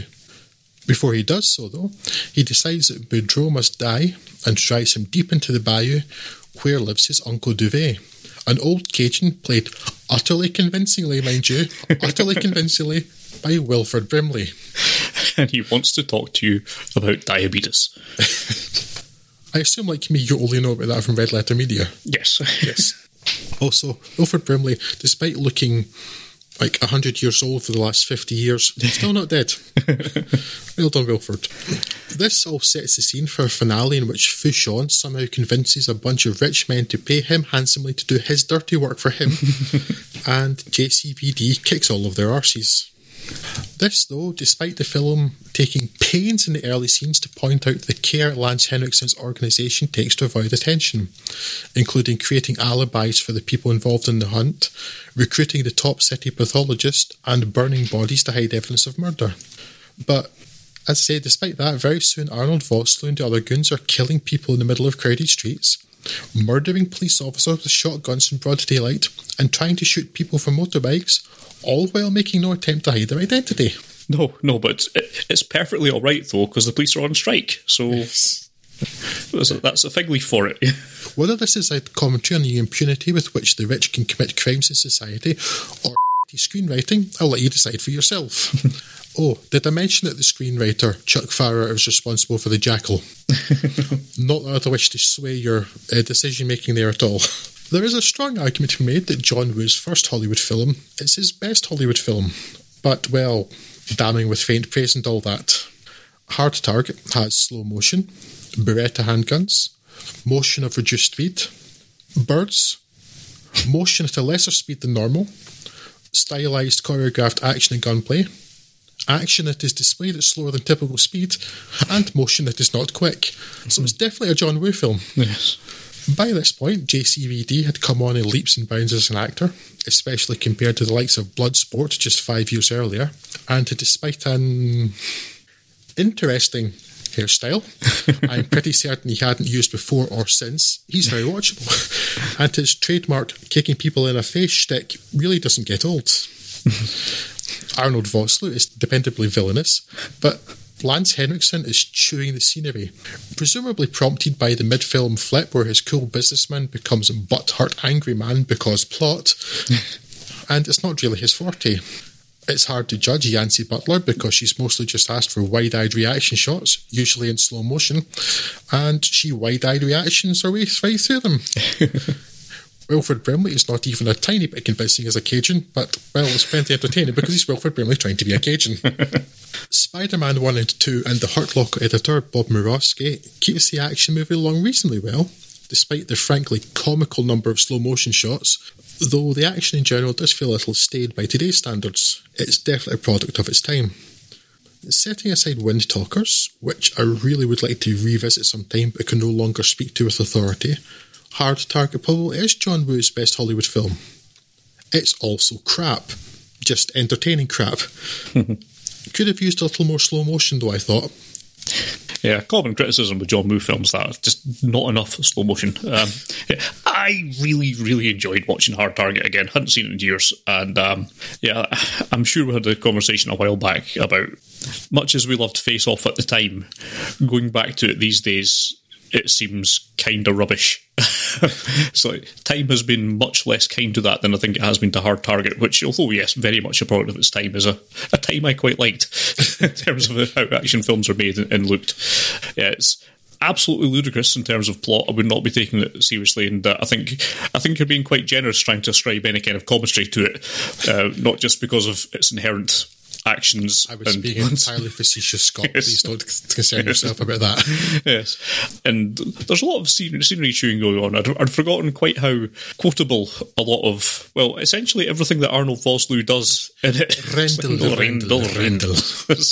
I'm not sure allowed to say that anymore, but it's still very, very funny. I'm sure at some point that was one of my ringtones. That whole, you want to leave without saying goodbye. Lots of really fun action sequences in it, and I'm not sure I've seen a more... In terms of his sort of supposed to be taking them seriously roles, I think Jean-Claude Van Damme's perhaps one of his most sympathetic and better turns in this compared to anything else. He seems to have been given a character, which he doesn't normally get. He's normally just Jean-Claude Van Damme, man, what does the kicks and that. And in this one, he's at least been given, like, here's a character that you can have and try and act for a bit and see how that goes. And he makes a pretty good fist of it. I quite like him in this. He's very likeable. Silly. Well, if you consider that Frank Dux was supposed to have had a character, and everybody in that film was made of wood. Seriously, there's a wee bit of the backstory of he was also on the streets at some point and stuff, and there's not a lot of character, but he has some. Yes. I think what I liked most coming back to it was that it acts as a sort of a greatest hits of John Woo in his heroic bloodshed phase, because whether it's in this incarnation of the podcast or the last, we've had plenty of conversations about how Hollywood just could not find anything for John Woo to do meaningfully. I suppose we'll sort of be last time when I spoke about Mission Impossible 2. They just never got a handle on what he could do, and of course after that he kind of went back to China and Hong Kong, started producing bigger epic films like Red Cliffs, which are much more interesting in sort of a different phase. But all his heroic bloodshed things, he never quite got to do anything that was of that quality at all in the West. Now this isn't as good by a long chalk as anything like Hard Boiled or The Killer or these other ones, but it has sort of little snippets of all the kind of best elements and the stylistic flourishes that we would use in that, and puts them in a Western context. Probably the only successful time. This is the only one that I think where it's really kind of worked, and it's recognisably a John Woo film in a way that a lot of the other ones kind of really aren't when you look at them, and that gives it a bit of charm. Perhaps it's only because I'm kind of nostalgically grafting on elements from other better films, but I still think it kind of works. I still think this would stand by itself as being a really entertaining little action outing, and I have a lot of respect for it, a lot of love for it, and I would certainly recommend anyone with a passing interest in this sort of thing, either martial arts or the heroic bloodshed shooty bangs. I mean, if if you liked something like John Wick, any of those trilogy, then, and you haven't seen any of Woo's earlier stuff, then it's an absolute goldmine to go back and run through if you've somehow not partaken of that in your cinematic journey thus far. I would certainly recommend travelling down that road. And of that, while Hard Target is not the best John Woo film, by a long shot, it's certainly easily his most wooish Western film and worth looking at in that regard. I am not entirely convinced that I had seen this before I watched it. Perhaps just last year.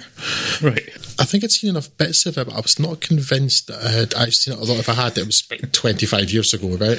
Yeah. It's perhaps one of those films you might have thought you've seen just because me and Craig have been going, he was helping her look for her daddy all the time and doing terrible accents. That's it. I've spent 25 years listening to Craig every so often going, Randall. And I think it was passably entertaining last time. This time when I watched it, I was acutely aware of it just being a bad film. I was also very much aware that despite that, I was still enjoying it.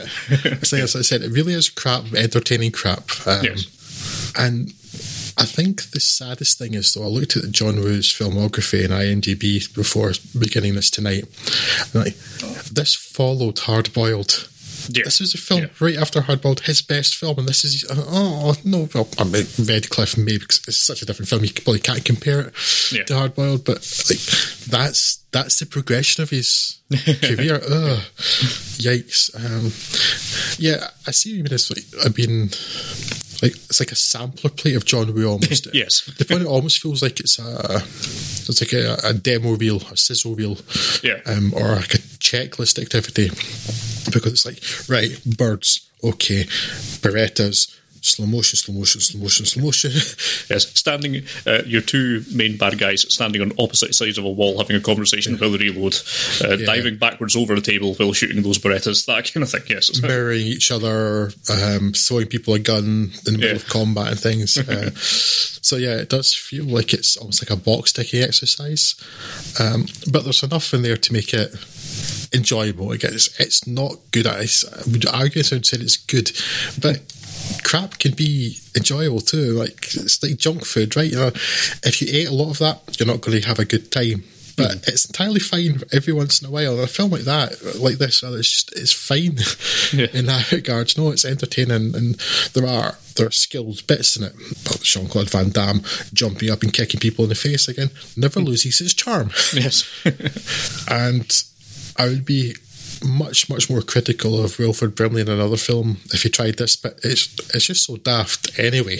That they're just with impunity blowing people away in the middle of the street when they'd started off saying, well, they had to keep it secret, and then, well, of course, deep in the middle of the bayou there's a storage facility for Mardi Gras floats. Well, why wouldn't there be? Why wouldn't that be in the middle of the forest? Okay. It's like, I don't care. They just wanted an interesting looking location to blow up at the end. So entertaining schlock, basically. It's just but I'm a huge schlock fan. So. Sometimes has to catch me in the right mood, but there's quite a good chance of JCV dude in it. So that's always good. But yes. Far from brilliant, and it's sad, really, that this is the pinnacle of John Woo in Hollywood. Yes, he's had bigger budgets and never been able to really do much with them. It's not paycheck, so it's got that exactly. Yeah, exactly what I was thinking of. Yeah. Farts on film. Farts on film. What's better than one, Jean-Claude? Two, of course, as we take a look at Double Impact next. As decisive and abdominal observed on DJ format's 3 feet deep, Scott. In a pose similar to Jean-Claude's superimposed in the posters, both men playing his own twin brother in the blood. Whatever that actually means. But it's a reference to Double Impact. Yes. There we go. I have no idea what my point is, but I often have no point as part of my anti-charm. Double Impact, in which this 1991 joint reunites Jean-Claude Van Damme, the noted kick punch man, and Sheldon Lettich, the writer and director of previous JCVD joints like Bloodsport and Lionheart, and a perhaps surprising number of subsequent ones in the wilderness era of JCVD's career. Let's see if diminishing returns set in early. Here, after the opening of the Victoria Harbour Tunnel in Hong Kong, the part owner of the construction firm is followed home and killed by a triad ambush alongside his wife. However, their maid is able to escape with one of the tiny twins, Alex, leaving the other to be raised in a Hong Kong orphanage run by French nuns. The other, Chad, is whisked to America by bodyguard Frank Avery, Geoffrey Lewis, who raises him to be, ironically enough, something not too dissimilar to the Chads the modern day incels are all angsty about. Both twins are, of course, played by JCVD. As adults, not babies. That would be weird. That sounds like an Adam Sandler film, doesn't it? Yes. Here things come to a head 20-odd years later when Frank has finally tracked down Alex, who appears to be running a mahjong parlour and small-time smuggling outfit in Hong Kong, and comes clean to Chad about their tragic family history and their now shared need for vengeance. Off they pop to HK, where the two brothers don't initially take to each other, and some understandable confusion with Alex's girlfriend, Helena Shaw's Danielle Wilde, doesn't help. This tension will simmer throughout as the B-plot to the affair. Well, I say B-plot. We'll get to that. The main order of business is, of course, revenge against the powerful triad-backed businessman / drug baron, Alan Scarfe's Nigel Griffiths. Screenwriting note: never name your villain Nigel. Also his pervy bodyguard, Corian Everson's Cara, and also them their triad goons. Main threat, of course, being the imposing Bolo Young's Moon. And I don't think I'm being too unfair to say there's not a great deal more to the plot than that. Basically alternating action sequences and some scenes of fratricidal bickering before settling their differences for the final assault on, of all things, a cargo ship. So, there's not really an A-plot and a B-plot here, it's all C-plot. Perfunctory at best, to the point that even if we were the type to excuse this on genre grounds, this still isn't going to be a classic. But those action sequences, I have to say, I'm quite fond of. It's not genre-defining or anything, but it's solidly handled, and JCVD knows how to kick people. And there's quite a few stylish captures of said kicking. There's a touch more gunplay in here than the previously mentioned JCVD Lettich team-ups, and fittingly enough, given the location, it seems he's borrowed heavily from the John Woo heroic bloodshed style of pistols akimbo, diving and rolling. It's not a patch and a master, of course, but it's all perfectly serviceable. The technology of the time didn't allow for an awful lot of technical trickery, and the composite shots of the two JCVDs used here it's possibly suffered somewhat in the transition to HD, as the remaster makes them look quite bad. But on the positive side, the said lack of technical trickery has made for much more convincing action scenes, so that's nice. More on that in our next film. As for the whole portraying two different characters thing, while no one's putting him forward for an Oscar, JCVD's doing what he needs to do here. Alex lets him explore a somewhat more villainous, or at least morally flexible character than we'd seen from him previously, and his initially somewhat goofy Chad persona is also rather more animated than we'd seen from him. Not that he's a revelation. Alex Drunken's throes of angst borders on the laughable, but he does enough to show here that he's a bit more flexible as an actor, albeit still not as flexible as his body. Double Impact is very dated, of course, and while they just don't make action movies like this these days, they did, however, make a metric ton of them back in the late 80s to the early 90s, and while I enjoyed this quite a bit, it's still right in the middle of a very crowded pack. That makes it a little difficult to recommend pulling this film, in particular, out of the vault, as opposed to, say, the John Woo or Bruce Lee joints that this liberally steals from, but if you did happen across it on a trip through television land, I'd certainly not advise against watching it. Drew, what do you make of this one then? I'm trying to remember if I'd even seen this before. I think so, but it's been a while. It feels very 80s, doesn't it? Yes. It's a 1991 film, but it really feels like an 80s film. Yeah, it's the last gasp of that era of action films, really, isn't it? What stands out here is, we've mentioned that a couple of times before, I've kind of touched this general area, that even from like Bloodsport, so 86 Bloodsport? Sounds about right, yeah. Even just in the few years from now, JCVD, well, he's not a great actor, although he's certainly become much more watchable a bit later on, and by the time of JCVD, that's the film, not the man. He's getting loosened up so much from just Bloodsport just a few years earlier, and he's clearly having a lot of fun here. Yeah. The slightly effeminate. Which one's the one in LA? That's Chad. Yes. I must have not been paying full attention to the start of the film, because for ages I was trying to work out which one of them's called Frank. Oh wait, he's the man with the moustache, right? I was really confused. Yeah, Chad's slightly offended, but like with his pink polo shirt and his very tight shorts, but then making fun of him wearing his silk underwear and stuff. And there's just a wee bit of kind of self-deprecation in there, and he's having fun with it. He's very stiff in Bloodsport. Yeah. Whereas he's loosened up a lot here. He can deliver a funny line. He's quite decent. That makes a big difference. It's not a great film. It's still entertaining enough, and honestly, for the year and the budget, the special effects aren't that bad. I've seen worse. Again, maybe we'll come to some of those. But it's just not the strongest plot, which is a bit of a problem. The villain's terrible, and the film has Bolo Yeung, and he's barely in it, which is a bit of a waste of Bolo Yeung. Yes. I think they had him for like 2 days or something. Just need to get all that done. Yeah. Although, what I am impressed by is really high-tech, very forward-looking light technology, or light switch technology in 1991. Because there's a point where Bolo Yeung kicks Jean-Claude Van Damme in the chest when they're fighting in the boiler room in the ship at the end, or the cargo area, and it turns the lights on really, really high. Yeah. So it's gloomy, kicks Jean-Claude Van Damme in the chest, floodlit. Yeah. Which is a curious place to keep your remote control for the lights. But, okay. Because I'm just trying lots of different technologies in the early 90s. It's definitely not one of Jean-Claude Van Damme's more interesting films. Well, I mean, I guess it was interesting, maybe not one of his better ones, but it really does show progress. I think that's perhaps the most interesting thing. If you're interested in his work at all, you really do see him improving as he goes along. As I say, loosening up, being an actor more than, or at the very least an action star, more than simply kicky man, which is basically how he starts off in the likes of Bloodsport. What it's like, he's a man who kicks, and probably best that he sticks to kicks and doesn't speak. And I'm honestly surprised he ever went on. Like, you wouldn't have thought that, I think. Yeah. A few years earlier, you'd have thought that he would be given roles where he was not asked to speak a lot.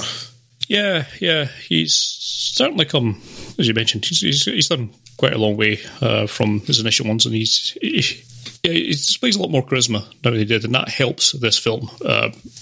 It's a perfectly fine film. I probably enjoyed it more than I should. It's a nice cheesy slice of action, but I don't like to fall back on that, but I think it's one of these ones that's probably best for genre fans only. If you're not kind of already got some sort of affinity for Jean-Claude or this kind of era of action films, then perhaps there's not an awful lot to recommend to it other than that. But I thought I had a perfectly fun time watching it. So yeah, it's not a classic of the genre by any means, but if you're on like a JCVD trip and you come across that, you're probably going to be particularly disappointed.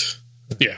It's just that, well, as I said before, Jean-Claude Van Damme roundhouse kicking people in the face is not something that will ever lose its charm. No. It's something that should be in most houses of Parliament or the equivalent of just... So I've got nothing to say to that. I'm just daydreaming about Boris Johnson being roundhead kicked in the face. And he'd be the perfect target. His hair would go all floppy. It'd be really good slow motion. But better watch out. Don't want to get arrested by the cops. Fads on film. Fads on film.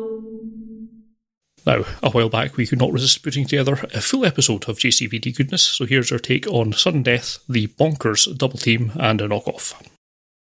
But Drew, wait a minute. What is that film we're talking about? That film starring the person who's apparently become our spirit animal. Yes. Well, it's Die Hard in an ice hockey stadium. Bingo. Are we done? Yes. No, but 1995 Sudden Death are you talking about, Drew? Yeah. But seriously, Craig, Die Hard in an ice hockey stadium. Yeah. Is that reductive? No. Well, it certainly is. Is it inaccurate? Certainly not. Police Academy 3 and Operation Dumbo Drop scribe Gene Quintano's script gives the story credit to the wife of the then owner of the Pittsburgh Penguins, but it really ought to be giving it to Roderick Thorpe. A terrorist, who turns out to be actually a thief, has taken over a building and rigged it with explosives. He is well prepared, well armed and ruthless, and knows how to deal with the feds when they turn up. Set against him is one single man, a member of the emergency services, who is running around the building trying to gather information and gradually reduce the number of personnel commanded by the leader. There is a geeky guy wearing glasses watching everything on monitors. A member of the hero's family becomes endangered, and our hero even abseils from the roof of a tall building. Now, I just described both Sudden Death and Die Hard, and I didn't have to fudge a single thing to fit.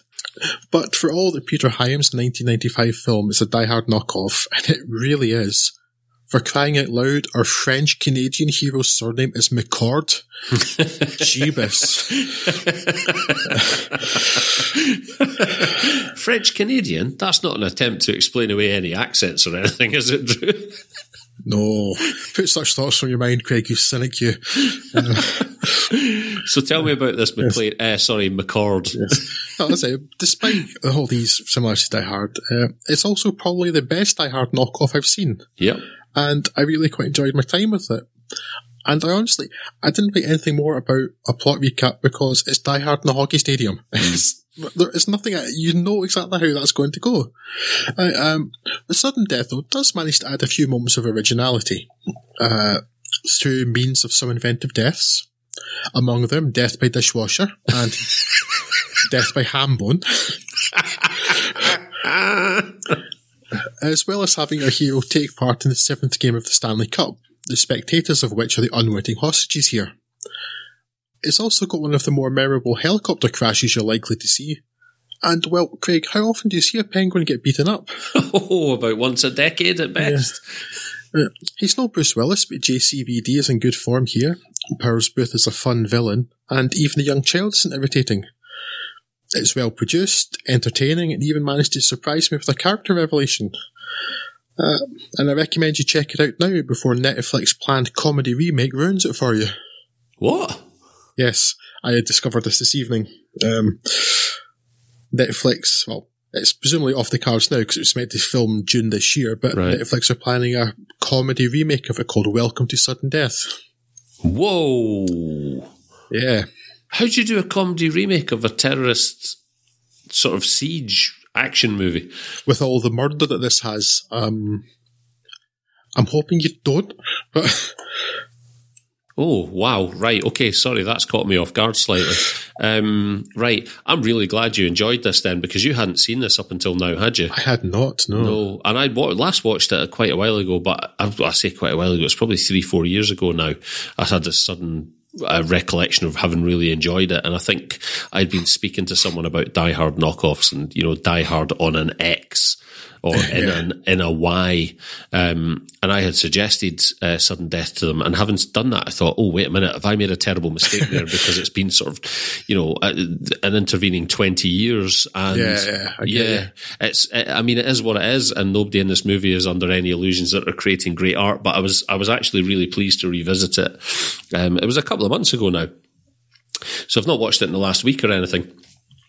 But I revisited it a couple of months ago just on the spur because I had a notion that it might crop up in conversation at least anyway. And it is really enjoyable and it's fairly well produced. And it's, in terms of Van Damme performances, for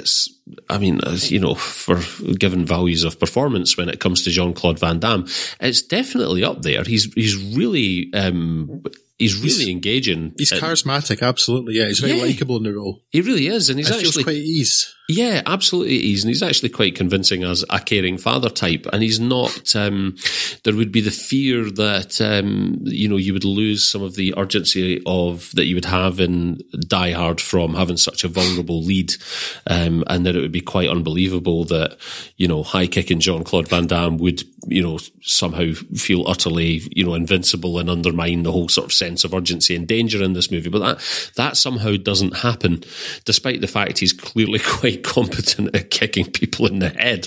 Yes. There is still a real sense of jeopardy about it, which is the crucial thing for a movie like this. And I don't have a great deal to add to what you said, because I'm guessing a lot of people will probably have seen this because it was one of his more high profile releases.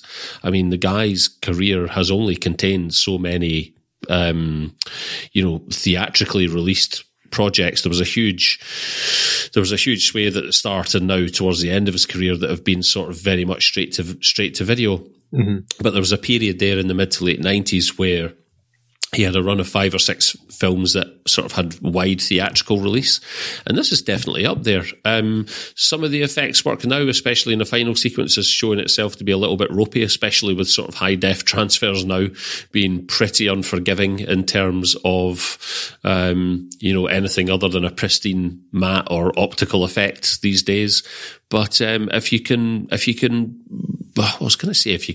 the rough edges, it's more part of its charm in some respects. It is still just a pretty good romp, and yeah, you know the story already, but you've probably guessed that before you sit down to watch it, and it's kind of comfort food and one of his best movies, really.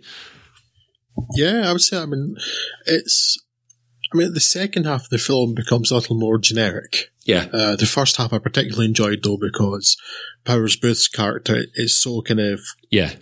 He's just got this great swagger, and the way the character's written with all his preparation and things, I really appreciate that sort of thing. So it's really quite satisfying. Yeah. That, everything's so well thought out. And I say, the second half, a bit more generic, but it still has quite a bit of Jean-Claude Van Damme kicking people, so that's good. I think Powers Booth does. It's not that he's not guilty of chewing the scenery to some extent, but I think the risk with this would have been to have had a villain that was quite as reserved as Rickman's performance in Die Hard. I think you kind of had to lean into the fact of knowing that this was a knockoff. Little lead into a later conversation there. I think you had to lean into the fact, and the film is self-aware enough to know that actually, if we're going to have this villain, let's have Powers Booth camp it up just enough. And he does sort of still come in just under the radar as believable, but sort of campy enough to make it work in the context of the movie as a whole, if that makes sense. Yeah, he's clearly no Alan Rickman, and his Hans Gruber, because he's so composed at the start, like when he loses his rag at the end, that makes more meaningful. Yeah. But if you don't get a good enough actor, you try to do that reserve thing, it's going to end up completely milquetoast. And conversely, Rickman in this movie would have been a disaster because he would have almost been too good. You would have sensed that he was in a different movie. Yeah. There's Powers Booth, he's like, you can see there's like that. There's a wee glint in his eye.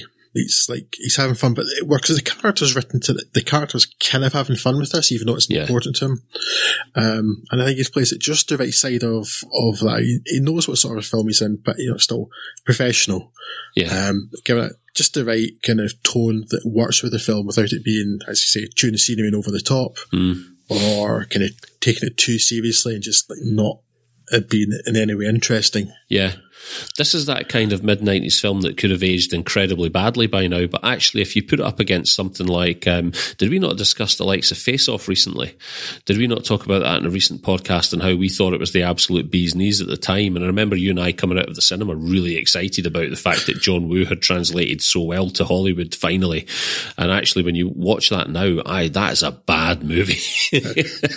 I have the feeling we've said almost exactly this same thing on the podcast multiple times now. It also comes up in our just regular off-air conversations, so very possibly great. This feels like the sort of product of its time that could have aged incredibly badly, so I was actually really pleasantly surprised to see that it's still just incredibly competent and still just sort of engaging and enjoyable enough to be worthwhile a watch. Yeah, it's a thoroughly solid, thoroughly enjoyable action film. Yeah, well produced, and actually well performed by everybody, including our mascot. Yeah, and it's quite nice to see too that there aren't any characters here doing things that don't make any sense. Yeah. Bar perhaps the one bit where his son suddenly becomes a wee git after having defended his father for being not a fireman anymore. But other than that, nobody's doing anything completely stupid or that makes no sense at all. It's all reasonable. Yeah. Because the plot of this is inherently ridiculous, but it somehow comes across as entirely sort of acceptable. But yes, I would suggest that if you haven't seen this movie for some reason, give it a watch. give it a watch. I just wish I could find the episode of, I don't think it'll be available anymore whatsoever anywhere, but there is an episode of Greg Proup's podcast, The Smartest Man in the World, from about 5 or 6 years ago that sort of first spurred my recollections about this movie, where he opens with a bit of a talk about how much he enjoys sudden death. And I'm not going to attempt to recreate it here, but he has a bit that he does around sudden death, which still makes me laugh now to think about it. And I wish I'd kept that episode. But there you go. That's quite by the by. If we want to talk about believable plots, so Drew, I think we're about to reach the absolute Mount Kilimanjaro of grounded, sort of very believable action plots when I brief everybody on Double Team. Yes. Although this is my fault. Right. Because... Explain yourself. Well, because, we've been doing a few JCVD films. Not the film's not my fault. Us covering it. I'm not taking responsibility for that. But no. Yes, we've been doing a couple of JCVD films of late. And I wanted to try and shoehorn this in somewhere because the fact that it was a Jean-Claude Van Damme film co-starring Dennis Rodman really amused me. Yeah. It didn't fit into the last one because Scott watched it and I hadn't got around to it yet. And so maybe a show of solidarity more than anything else. And the fact that Scott told us about the setup for the finale. Yeah. I thought, well, clearly we're doing that. It's awesome, but also it's also my fault for bringing it up in the first place when we probably never would have talked about it. So sorry. It's important for me to say at this point, Drew, that I forgive you. So, without further ado, hello, peeps. Stavros here. I've got beef. What? Sorry, it's not just me that had that voice to head all through the film. I got beef with the Belgian, innit? The following may or may not be a recounting of the plot of 1997's seminal buddy caper Double Team, because I started watching it in bed the other night and I can't be entirely sure I didn't immediately fall asleep and dream this shit. I think what happens is this. We cold open with Jack Quinn, Jean-Claude Van Damme, some sort of elite CIA operative, rescuing nuclear materials from some asshole in some corner of Eastern Europe. I get the impression that Quinn's colleagues don't like him very much because as he launches his impromptu mission, they start running up and down corridors, excitedly proclaiming that if he pulls this off, he retires. But that's by the by, because right now, we just need to understand that Jack Quinn is nobody's fool, and if you were to hand him some sort of procedural tome, a rule book, if you will, he would probably look at it in disgust before killing you with the extra foot he has hidden on the sole of his kicking foot. The scene set, we now head off to a fairground where Quinn is attempting to ambush Stavros, Mickey Rourke. How much better would this film have been if I hadn't been Mickey Rourke and had in fact been Harry Enfield? The first time someone said Stavros in this, I honestly did like can you do a double take to audio? Because I think I wasn't even looking at the screen at the time, and I just sort of went, did he say Stavros? Is the bad guy in this called Stavros? Anyway, it's Quinn's attempting to ambush Stavros, Mickey Rourke, of course, a very naughty terrorist. There's a tiger in a cage, and when it all goes to Pete Tong and the whole fairground blows up except for the tiger, we are disappointed that nobody has to fight the tiger, but don't worry about the tiger. Hold that tiger thought. Stavros gets away, and Quinn, who gets all exploded and stuff, but is okay because he's significantly more excellent than you, wakes up in the Colony, an island prison for former operatives whose expertise in situational analysis is sold to international clients. I think I got that right. I don't know. Apparently the residents of the Colony are, quote, too valuable to kill and too dangerous to set free, but they're all over 60, so that sounds like nonsense. Nobody can escape the Colony, but that's okay, because remember, Jack Quinn is not nobody. But that joke doesn't work, because I implied that if you were nobody, you would be the one who could escape. Anyway, Jack Quinn does escape because he's significantly more excellent than you. And Crucially, he isn't afraid of underwater lasers that cause people to explode for some reason. Hold that tiger thought now.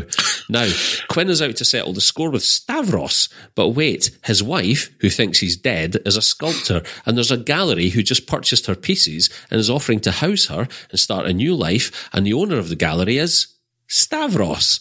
I'm trying to help you here by not giving you too much time to think about it, so don't think about it. Did I mention Jack's wife is pregnant? Don't worry about it. Anyway, there's a reason why Jack needs the help of international arms dealer Yaz, Dennis Rodman, who has not brought the plastic population, but I'm not going to worry about it, and neither should you. Yaz is a bit weird and edgy, which you can tell by his orange string vest and the fact he's Dennis Rodman.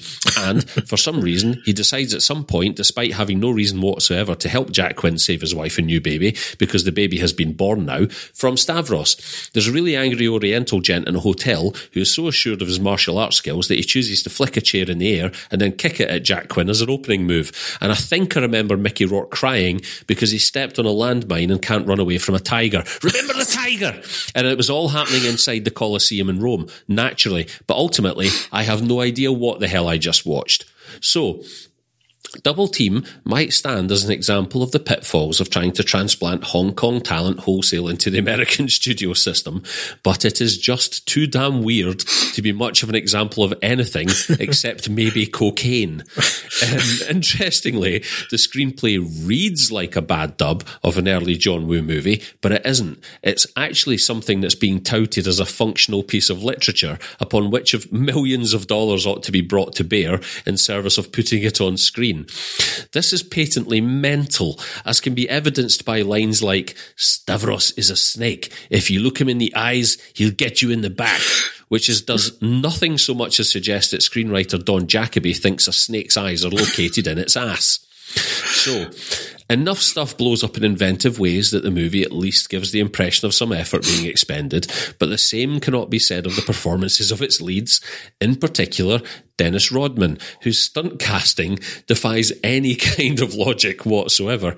It wouldn't necessarily be fair to criticise Rodman's acting per se, because it's not technically acting, and it's not just bad line reading either. What Rodman does is somehow create a third method of expression that exists beyond performance, and I'm not sure he ought not to be celebrated for it. It's just that it doesn't belong in a film so much as it does a peyote-fueled vision quest.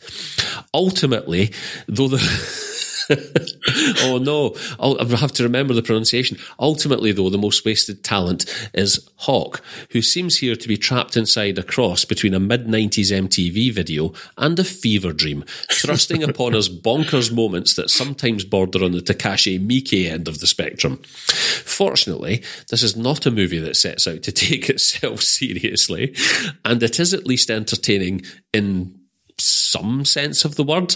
I can't imagine I'll ever watch Double Team again, but I'm also not sad about having watched it, because this is very much something that exists. This is something that I have seen. It is definitely a thing that I have now watched.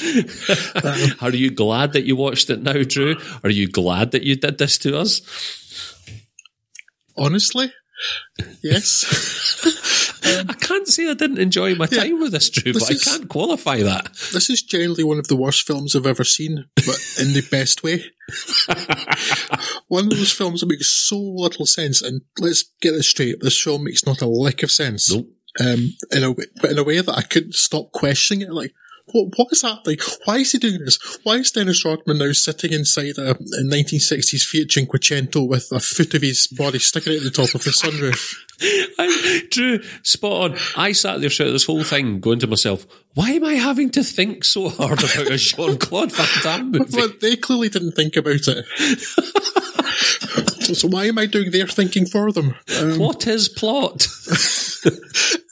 And things just happen and they make no sense. But I'm so glad I watched it because it is so entertainingly weird and stupid and nonsensical. And you picked up on some of the stuff that I was going to say too, Craig. Again, I apologise for interrupting your intro. No. When you said about the Stavros thing, I was like, yeah, as soon as I heard Stavros, I couldn't stop thinking about Harry Enfield. And yeah, the thing about Yeah, he's like a snake if you look in the eye of stab you back. You're displaying a fundamental misunderstanding of how snakes work. What was the other bit as well? There was another line. Oh, 2 darts will kill a man, 3 will kill a rhino, and we want Stavros alive. And I thought to myself, so 1 dart then, yeah? I'm not sure you needed the bit about the rhino.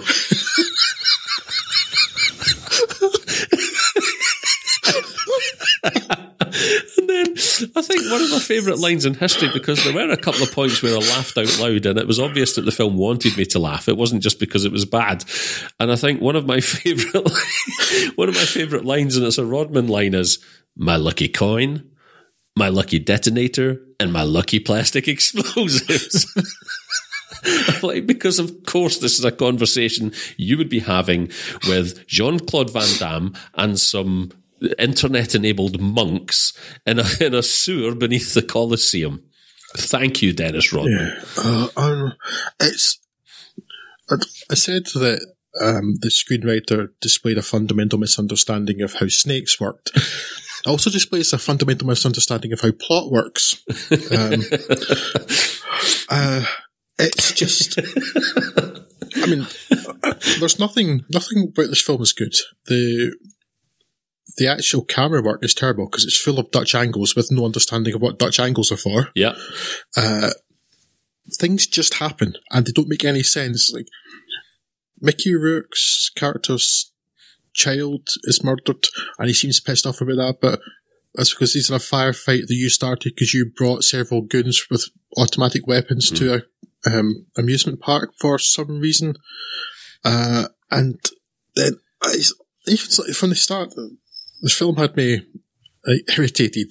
Again, it went on to amuse me greatly, but from the get-go when it said he's stealing, somebody's trying to steal unenriched plutonium from outside of Croatia. So Bosnia then? Or Italy? Or something, because Croatia's an entire country. You can't be outside of it and still call it Croatia. That's not how countries work. You don't understand that either, do you? So, no understanding of plot, no understanding of geography. Yeah. Because it carries on later too, Craig. He says to him, I thought I killed you you thought you died in Lebanon. In Lebanon. Beirut, actually, which is the capital of Lebanon. I was going to say...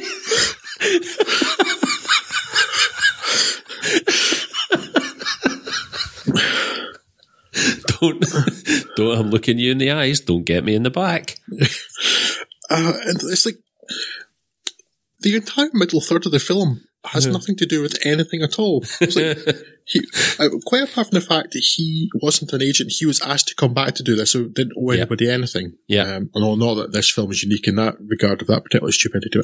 Wakes up in this place called the Colony, who I don't understand how they're funded or why they exist or what happens there. No.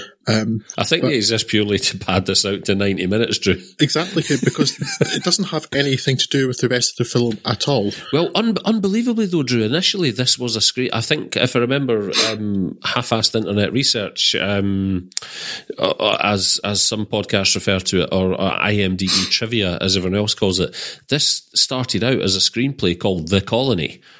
And it was about his escape from the colony. Yeah. So everything else appears to have been bolted on around it, whereas it almost feels like everything else was there first and this got shoehorned in. Yeah, because the title of it in English, Double Team, is a reference to the basketball play, right? But certainly in Spanish-speaking countries, this film's called The Colony. Yeah. But the Colony has nothing to do with this film at all. So you've named the film after something completely incidental that happens for 10 minutes somewhere in the middle. Yeah, so you can have a 30-minute montage of Jean-Claude Van Damme showing how awesome Jack Quinn is and how he's considerably better than you. Yeah. And that he's really inventive and fit. And it was like, but it doesn't have anything to do with the plot at all. Also, Craig... It's there purely so that you don't question him kicking a tiger in the last 10 minutes, because by that point you're like, yes, Jack Quinn would kick a tiger. Yeah, it's... yeah, but as well as him being in this apparently top-secret anti-terrorist thing, where they kill the anti-terrorist people if they try to escape, as well as being there, and... it being secret and they've been told everybody dies, Mickey Rourke's character partly knows he's there and not dead because he leaves messages for him that only they would find. Yep. It makes no sense. No. And then when he gets out of that and hooks up with Dennis Rodman again, then the fun's just beginning. See, the mistake you've made there, Drew, is that while you were watching this film, you allowed yourself to activate more than 3 synapses. Yeah, but you know that I'm actually physically incapable of not doing that, Craig, so Well, I'm always at a disadvantage with such things. But That's it. I was still so entertained. But like, there's a scene where, again, because everything just needs to happen. Everything happens because the plot needs it to happen, not because it makes any sense at all. Yeah. Like, towards the end, there's like Mickey Rourke says, "Give me 60 seconds, then kill both the women." Why? Why? Well, because they needed to have an action scene where Jean-Claude Van Damme came to try to save the women, but Yeah. not have Mickey Rourke there because they need him for the final. Yeah. There's like a scene that he's going to a hotel and he decides, well, what I'll do is I'll get every agency in the world to look for Stavros. Yeah. So there's Mossad and there's the FBI and the CIA and there's the Italian police and there's a bunch of other things all outside this hotel in Italy.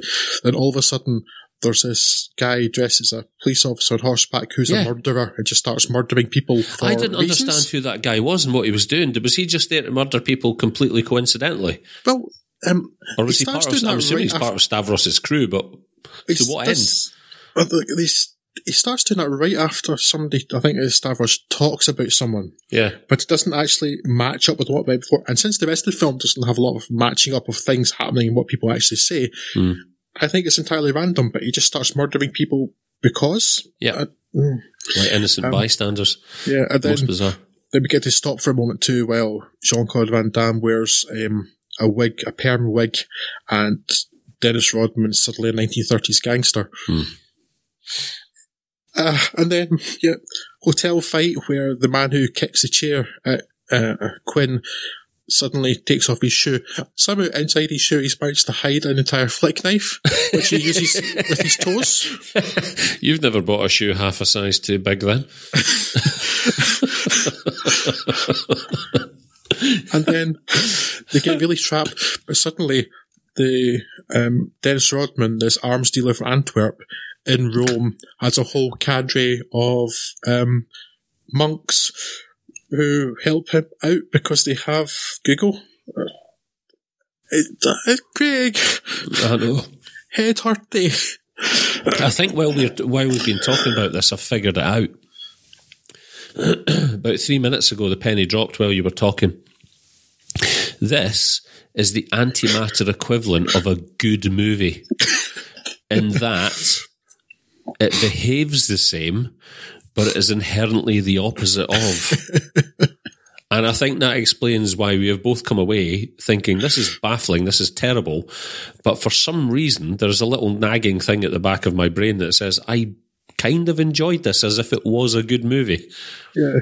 I honestly don't think I've enjoyed a film so much in this way, this particular way, since Operation Kid Brother. It's like that in the sense that it very much challenges classical notions of what cinema is and ought to do. Yes, it's it's terrible. It's genuinely terrible, but I actually also absolutely recommend it because it's so terrible in such particular inventive ways. Yes, that I got a lot of it. Well, I think we should also, quite apart from its tiger fighting minefield Colosseum at the end, we have to mention the product placement, Craig. I have never seen such product placement in my life. I don't know that I haven't seen worse product placement, but it's up there. It's certainly up there because I've been to the Colosseum and I don't remember seeing columns of Coke vending machines. No, but yeah. And there's some product placement earlier. There's Omega watches, and they're quite prominent. And that is actually pretty blatant when he's in the colony. That's quite egregious, but okay. But then at the end we get the Colosseum's exploding. Quick, get behind There's multiple row of Coca-Cola vending machines which are bomb-proof and also on screen for about an hour and a half each. Dennis Rodman's going to sit and hold this Coke vending machine against an explosion that, for some reason, rather than being relatively instantaneous, is going to last for 60 seconds. Yeah, it's pretty bad. But the thing is, I mean, to what end did these people want to sponsor this movie? Why did Omega want to place their product in this movie? Because it's something they're more interested in Bond movies. Yeah, and a Bond did they movie, think this was a Bond movie? I don't know. I mean, at the time, Dennis Rodman was really big stars. Maybe around about the time he was married to Carmen Electra, Playboy model, and when he was playing for the Bulls and they were winning their second three-peat and their second hat-trick of titles.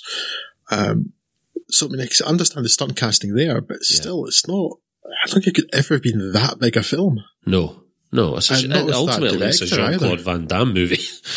Yeah. It's baffling. But... I hope they feel they got their money's worth. Yeah, it's... we even get a bonus Dennis Rodman song at the end. Yes, we singing do. With Crystal Waters. I'd forgot about that. And I was really creeped out by his delivery of his vocals. There's something really unsettling about that. I really wish I hadn't been watching this movie in bed. That was just weirded me right out. Right out. But, yeah, interesting. So... let's go on then, because then I'm interested to see whether I have any penance to pay, because I think it was myself who suggested our next movie, which is Knockoff.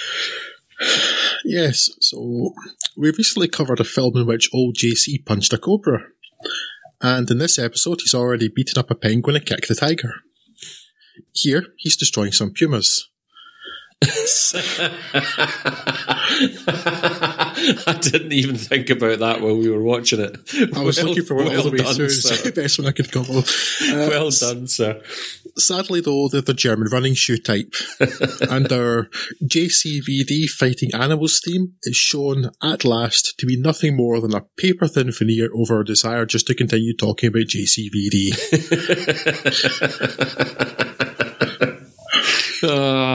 The truth. Sorry.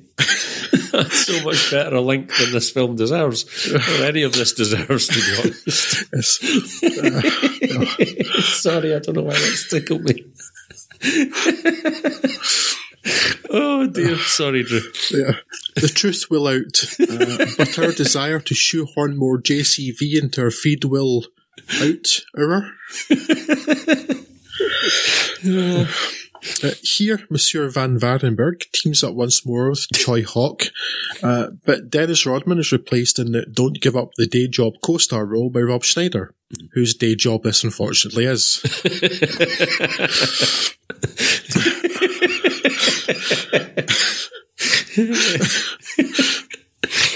Oh dear.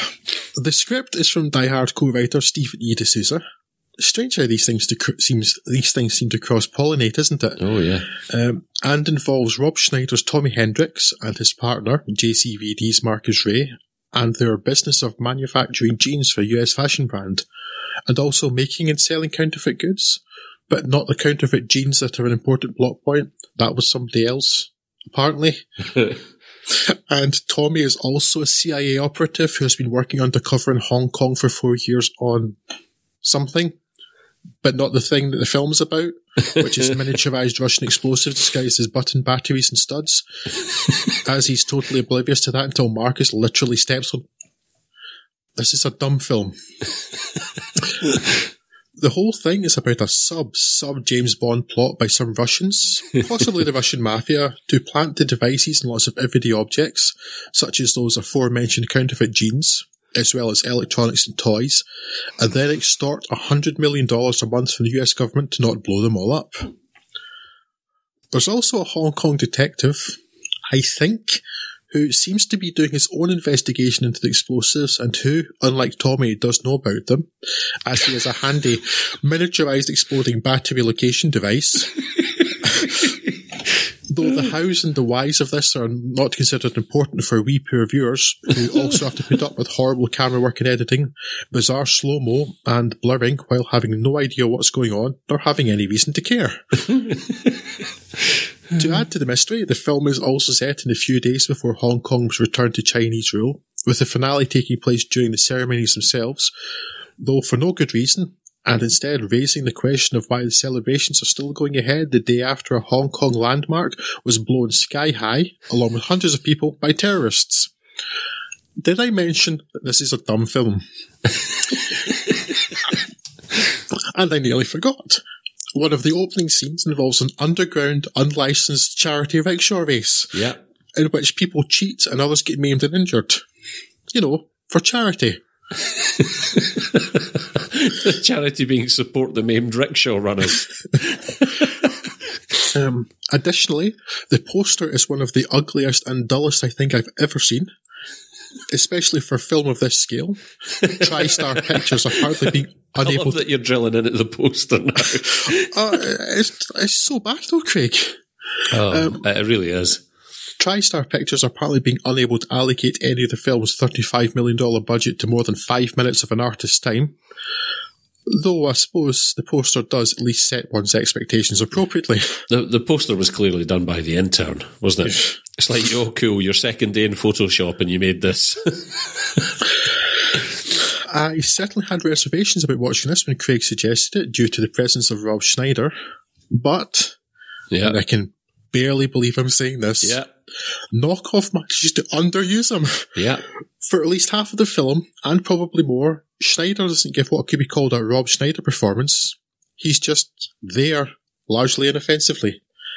However, at a few points the script does call for him to be more annoying and, well, Schneidery, and he's not there for it. Though it's not his fault. This film has caused me to defend Rob Schneider. What the hell is happening? Knockoff is a complete dud. Confusing, stupid, messy, and unlike Double Team, which is atrociously bad but at least kept me constantly asking who, what and why, it's just too damn boring to care about. Needs real Pumas out of 10. I didn't hate this movie quite as much as you, but it's interesting. I think my opening gambit on this was that unbelievably I did not find Rob Schneider to be insufferable. So that makes two of us, Drew. He was fine for the most part. He was, you know. I think there's an argument to be made that if this had been a slightly better film, that in terms of like production value, this is the opposite of Double Team, and that it's far better to send Hollywood talent to Hong Kong to make a Hong Kong movie that just happens to have Hollywood talent in it. I think it hangs together somewhat more coherently as a movie than Double Team, if not in terms of the amount of time that's been lavished on coming up with a plot. And the thing that I enjoyed most about it, so in the last compare and contrast episodes that you guys recorded, Scott spoke about Van Damme loosening up a bit and giving the appearance of enjoying himself more.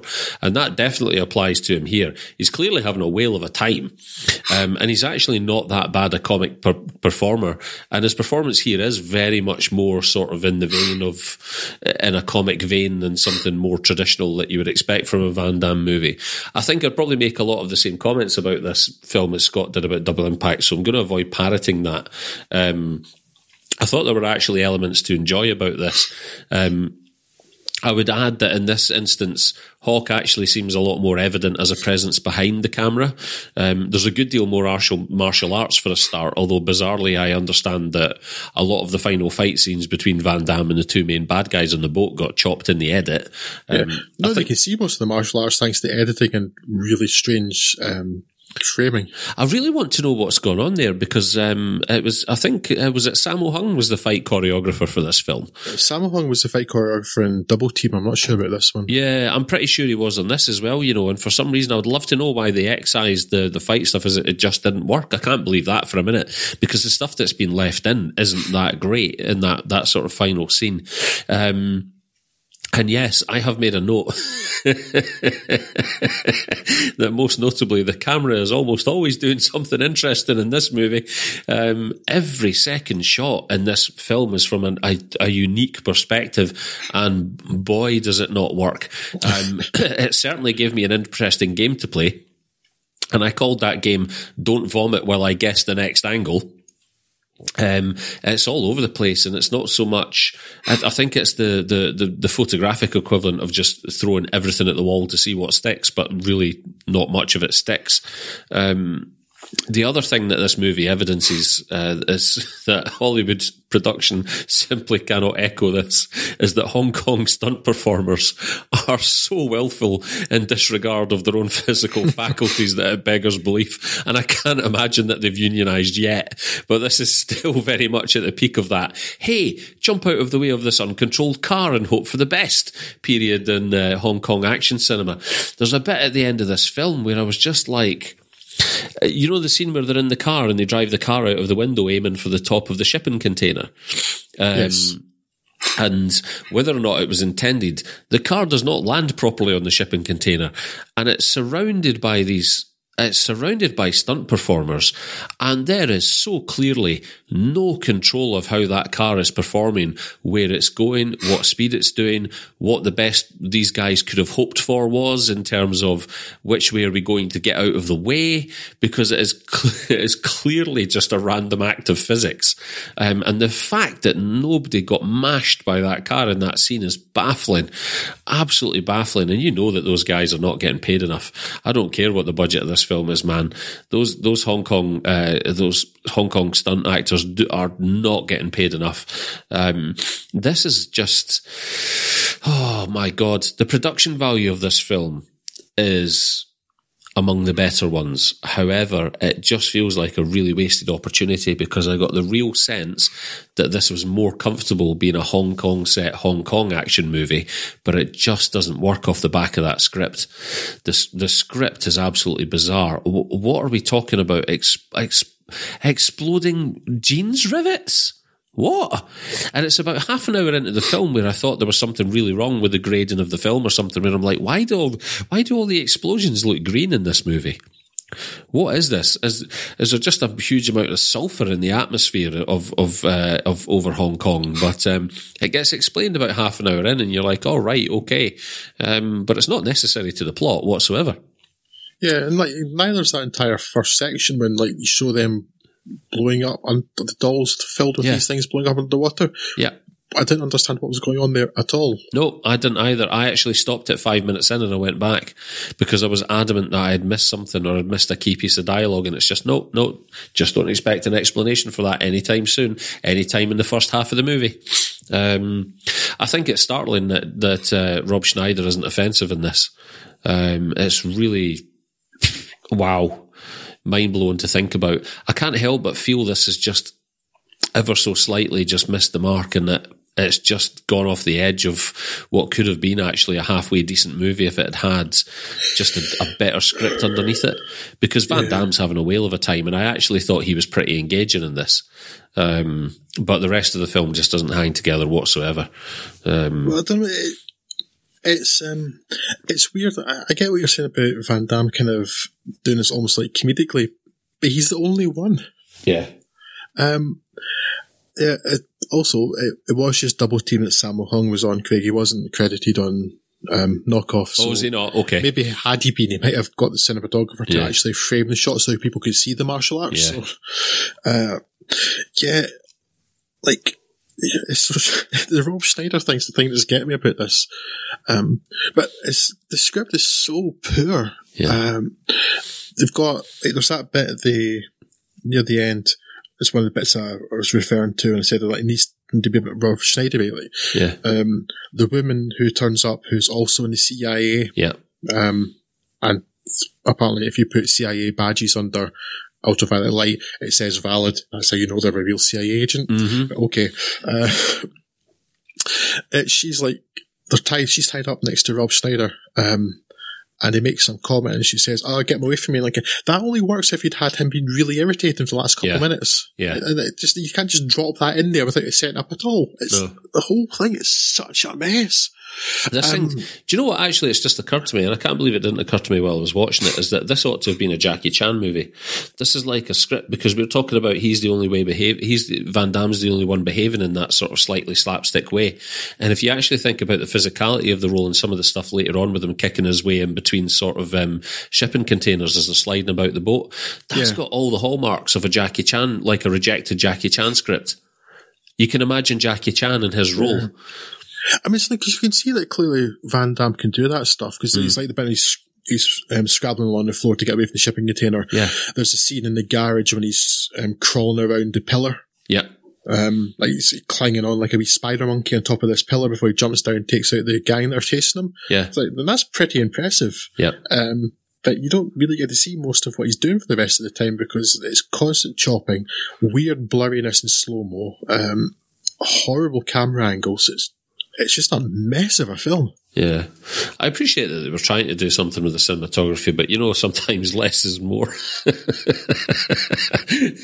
It's just bizarre. Just the choices in this are bizarre. I was really looking forward to this because it had been recommended to me by people some time ago, back round about when it came out, to be honest with you, when I was working in one of my first jobs, and I've never gotten around to watching it. So I think probably of the movies that we've spoken about tonight, I think there's no doubt that we'd probably put this at the bottom of the pile. Comfortably. It's more consistent in behaving like a movie than Double Team is, but then Double Team just feels like it's trying to be something different entirely, and it kind of makes a better fist of that, specific thing it's doing. Knockoff's script is still terrible. It doesn't make a lick of sense again. No. But you can sort of joint up in your mind a bit more. Yeah. Whereas Double Team's basically a fever dream. Yeah. And it's all the better for it. Yeah. Knockoff's just conventionally bad, but I didn't hate it. I was just bored by it. Yeah. Whereas Double Team doesn't let you get bored. Yeah. It's like, this is terrible. Why is this terrible thing happening? Why is he doing this? Why is this happening? Who is he? What is... And you constantly question it, but it makes it really, really engaging. Yeah. Not good, but engaging. Yeah, absolutely. The thing about Double Team is that it kind of comes across as though maybe David Lynch had tried to make an action movie. maybe that's a good way of describing it. I don't know. It's probably not. I'd like to see David Lynch make an action movie. Actually, there's an idea. But there we go. The basketball players are not what they seem. No.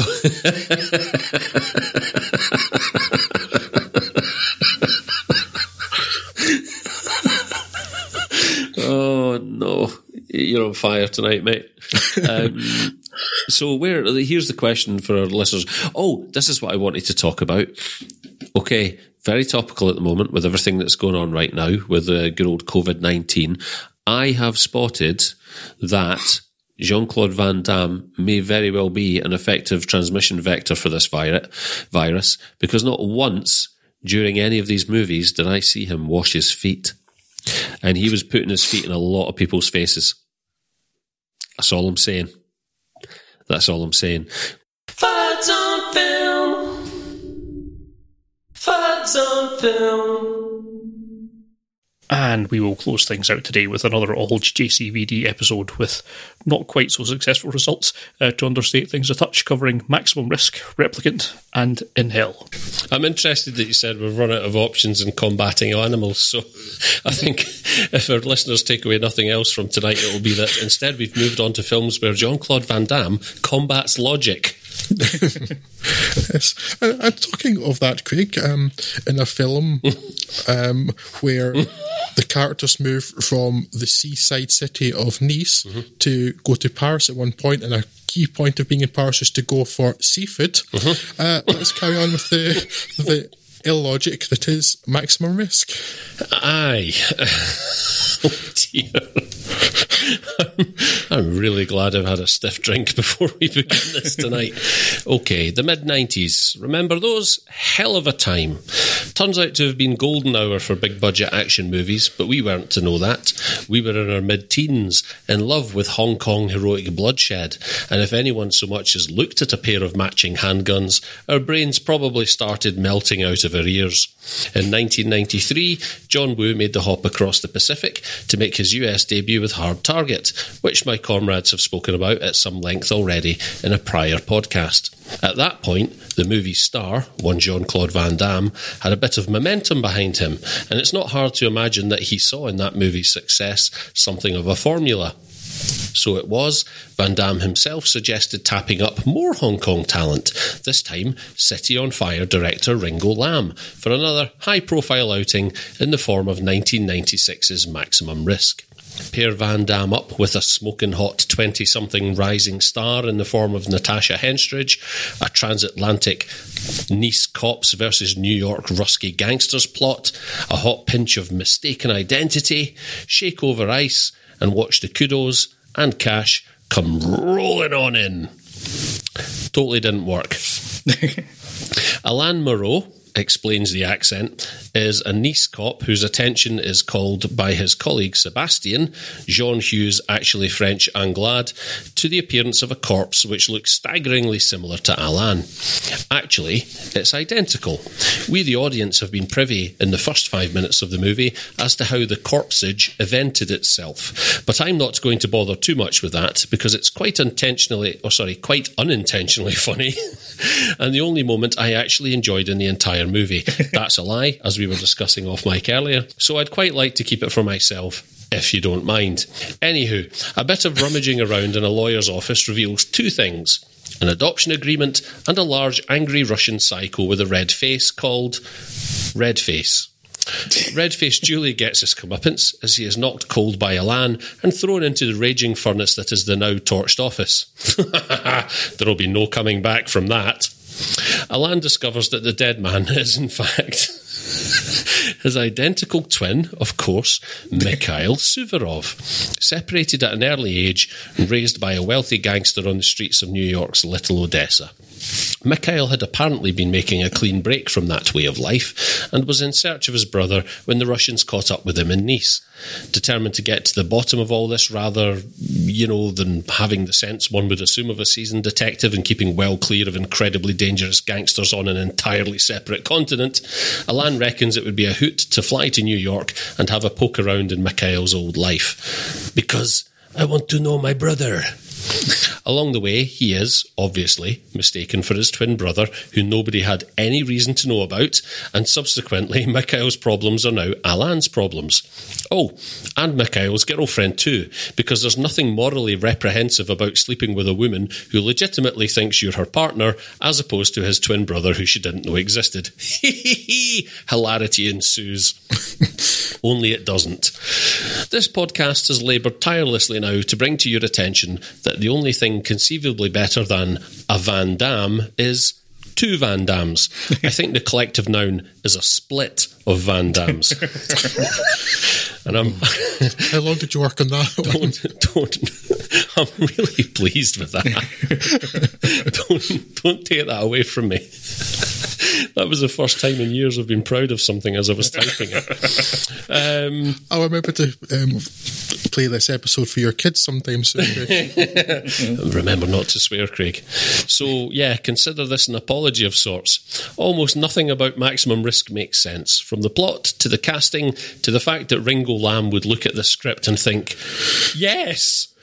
I watched this movie 2 nights ago and I already remember almost nothing of it, bar the funny bit I mentioned at the start and the sight of Natasha Henstridge naked, which is exactly why Natasha Henstridge was cast in this movie.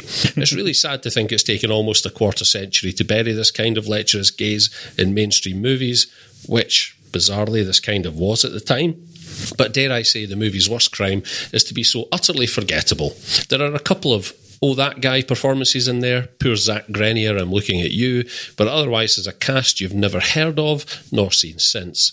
And the script, the script, from the bizarrely earnest to the earnestly bizarre.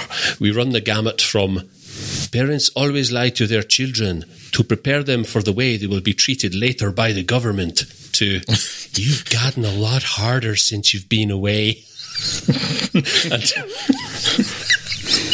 And did I mention this was an action movie?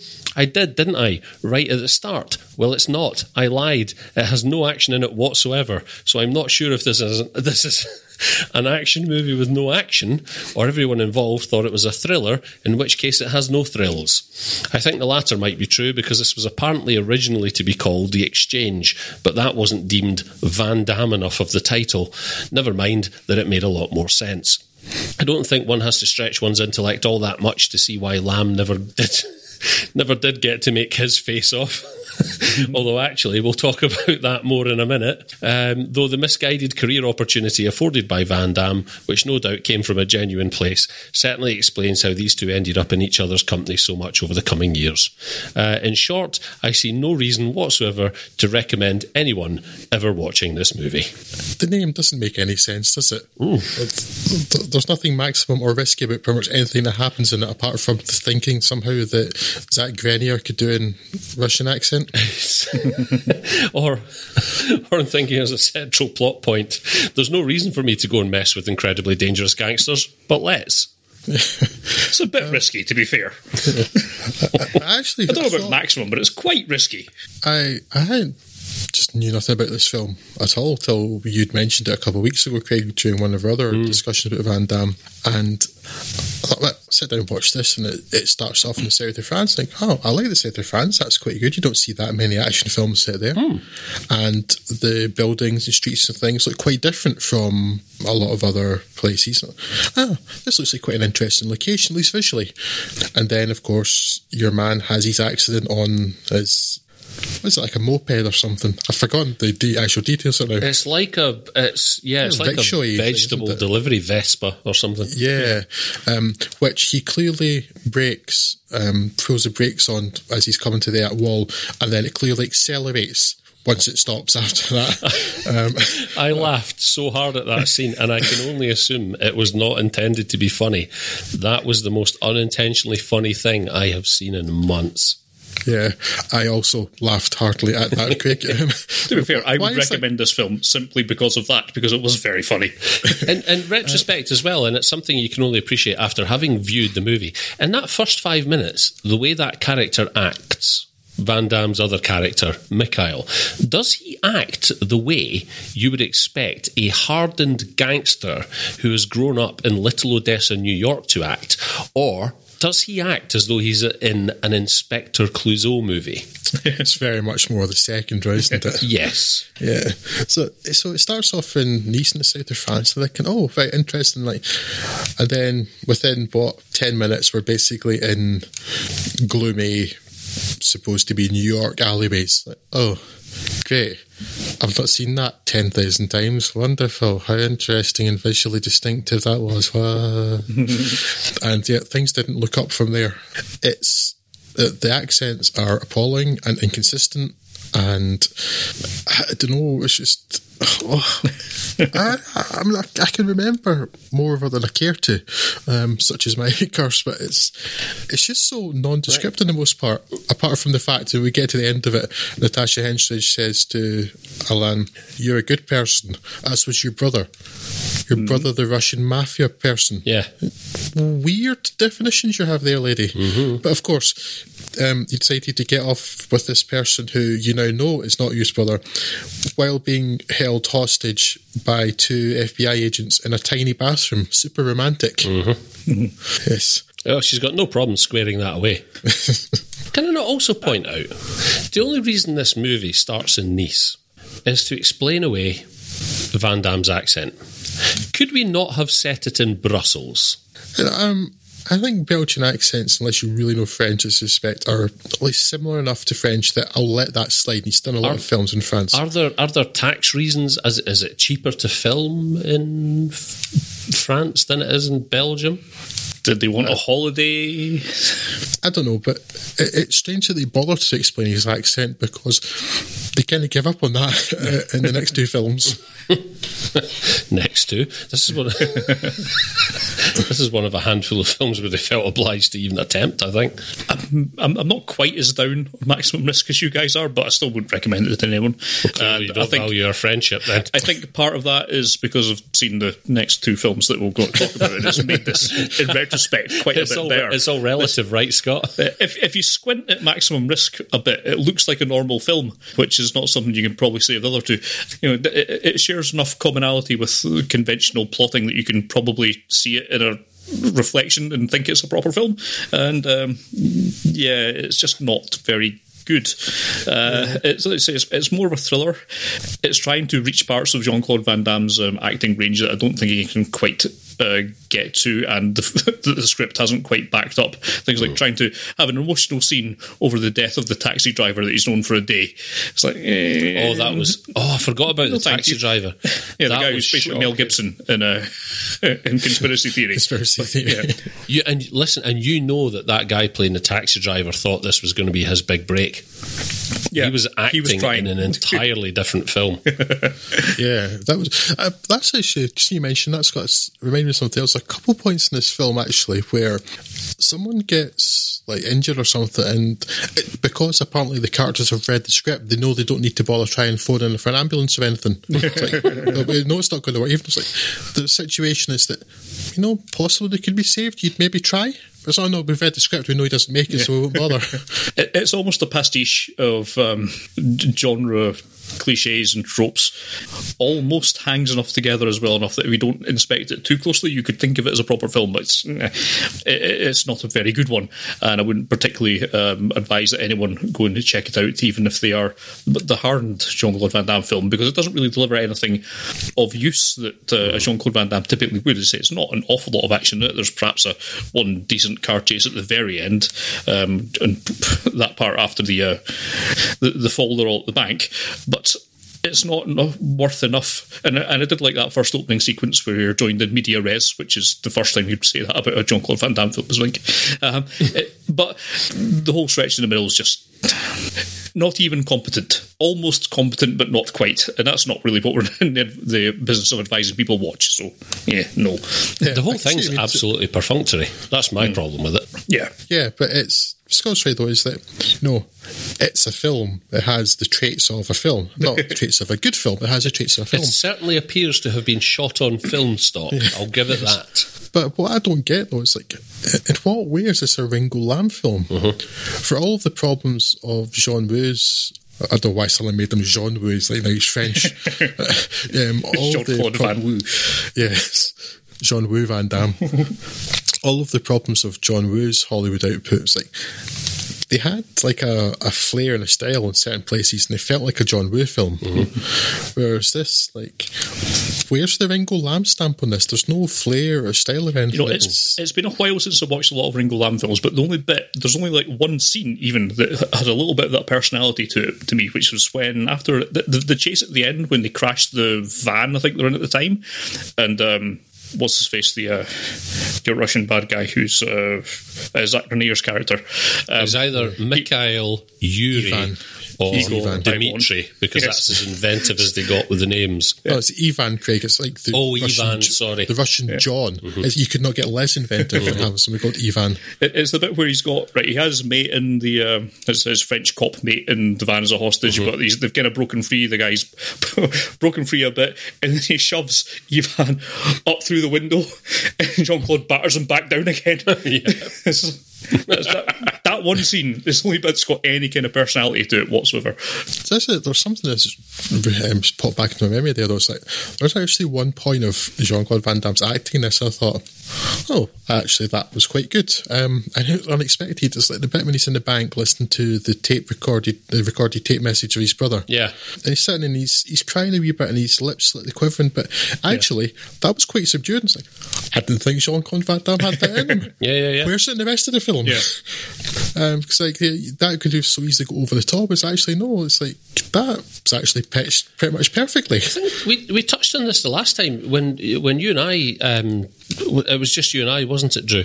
In the last Van Damme episode, the double team one, yeah. Yes, about double team stuff. We spoke about this before, where there's. Oh my God, there's a sense of frustration around Van Damme has actually got some talent. I think it was acknowledged at the time. I think when he did, one of the whole things around the point at which Nowhere to Run, is it called, came out. I've not actually seen it, but I remember the conversation around it, that people were acknowledging that of all these sort of B-movie action stars, that Van Damme might actually be the guy who might be able to break through and who actually had some sort of acting talent. And we see sort of at various points we see sort of really frustrating little glimpses, and I would argue the next film we're going to talk about, there's one or two there, and they feel comically out of place in the context of the actual film, but there's one or two instances where you're like, oh bless him, he's not that bad and he's making a bit of an effort, and you can imagine this performance actually sitting quite well if it was in an entirely different movie. Yeah, it's something that actually deserves it. I mean, if you look at the stuff he actually does in JCVD, he clearly has some acting skill. You know, he certainly can do some reasonably subtle emotions, you know. So there's a film we need to go back to. JCVD, yeah, I wouldn't have any problem with that. I think we're never going to go back to Maximum Risk, though, are we? No. So no, we're not. Shall we move on? If we must. I know you don't particularly want to talk about it, Scott, but yes. I've done my part, and I'm damned if you're not going to do yours. Let's move on to a film which, of all of the Hollywood bullshit, has one of my absolutely least favourite things, in that it invokes the wonderful idea of genetic memory. So this film can get bent. I knew this was going to wind you up. Yes. We're talking about Replicant. In Replicant, we are introduced to our boy JCVD playing a serial killer. Naughty boy. Edward the Torch Garrott has been leaving a trail of incinerated mothers across Seattle, with the lead investigator, Michael Rooker's detective Jake Riley, unable to capture him, although he comes close in the film's kick-off crosstown chase. However, as he's retiring, somewhat early it seems, Rooker's not that old, so he's closing the book on this and going home to be a family man. Garrott, however, isn't done with the detective, making threatening phone calls and generally being a bit of a nuisance, so when a shady and apparently institutionally insane government agency shows up offering him another chance to get his man, he accepts. In stark defiance of all science, logic and reason, they have grown a clone of Garrott as a prototype of a terrorist capturing system, as they are totally a thing. Genetic memories can be used to track them down once they have been reactivated by, well, let's not look for explanations that don't exist even in this film's universe. To be fair to Riley, his first thought, now that we know exactly what he looks like, let's plaster his mugshots all over across the city, is a very reasonable one. However, it's one that cannot be done for the reason that a film has to be perpetrated upon us. So instead, Riley is given custody of the replicant Garrott, who is a quick study of gymnastics, but essentially has the mind of a child otherwise, to try and raise, I guess, with the hopes of prompting clues to the real Garrott's location. Oh, and they're apparently psychically linked too, because, screw it, why not? I'm only disappointed they didn't give them lightsabers. Yes, well, they did say they resequenced the genome to make him psychic, Scott. Yes. It's all explained. It's easily done. The lads, the end doesn't happen otherwise. Lads, at this point, we're 20 minutes into the film, into which has been packed an impressively dense amount of nonsense. I had perhaps been hoping this would escalate into their double team of podcast passing.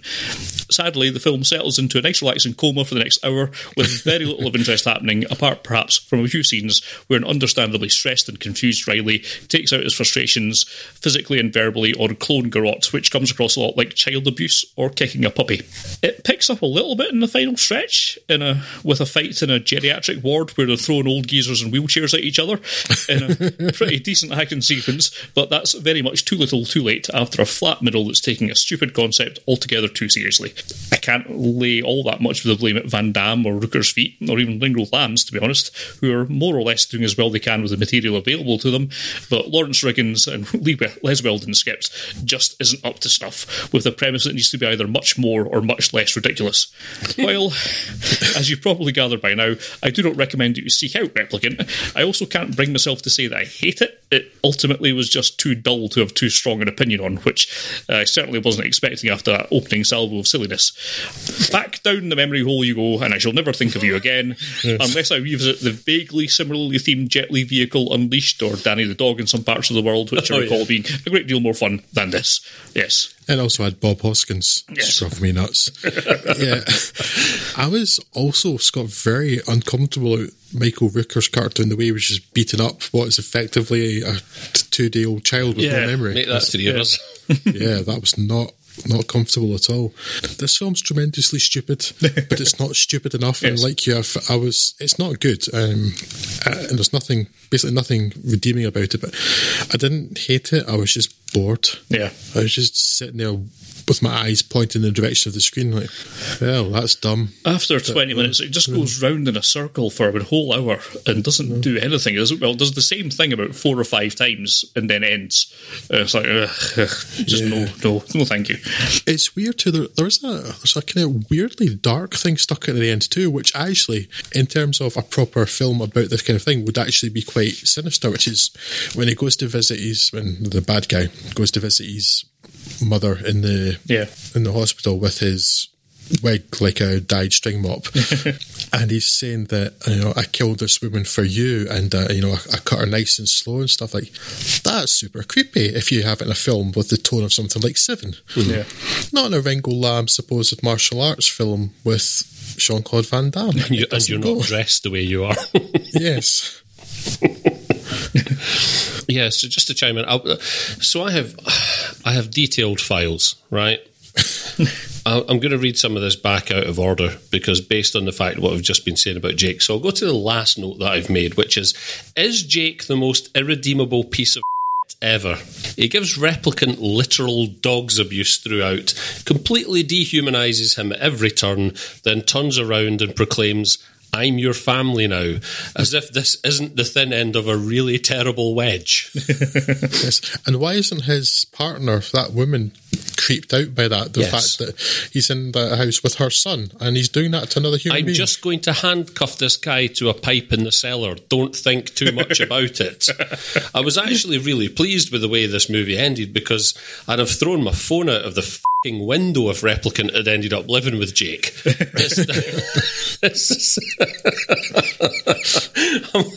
I'm like, what the happy horse is this? That is hands down the strangest dynamic I've come across in a film ever, and I am really pleased because the film showed no iota of being aware enough of itself that I thought it was actually going to end the way it did.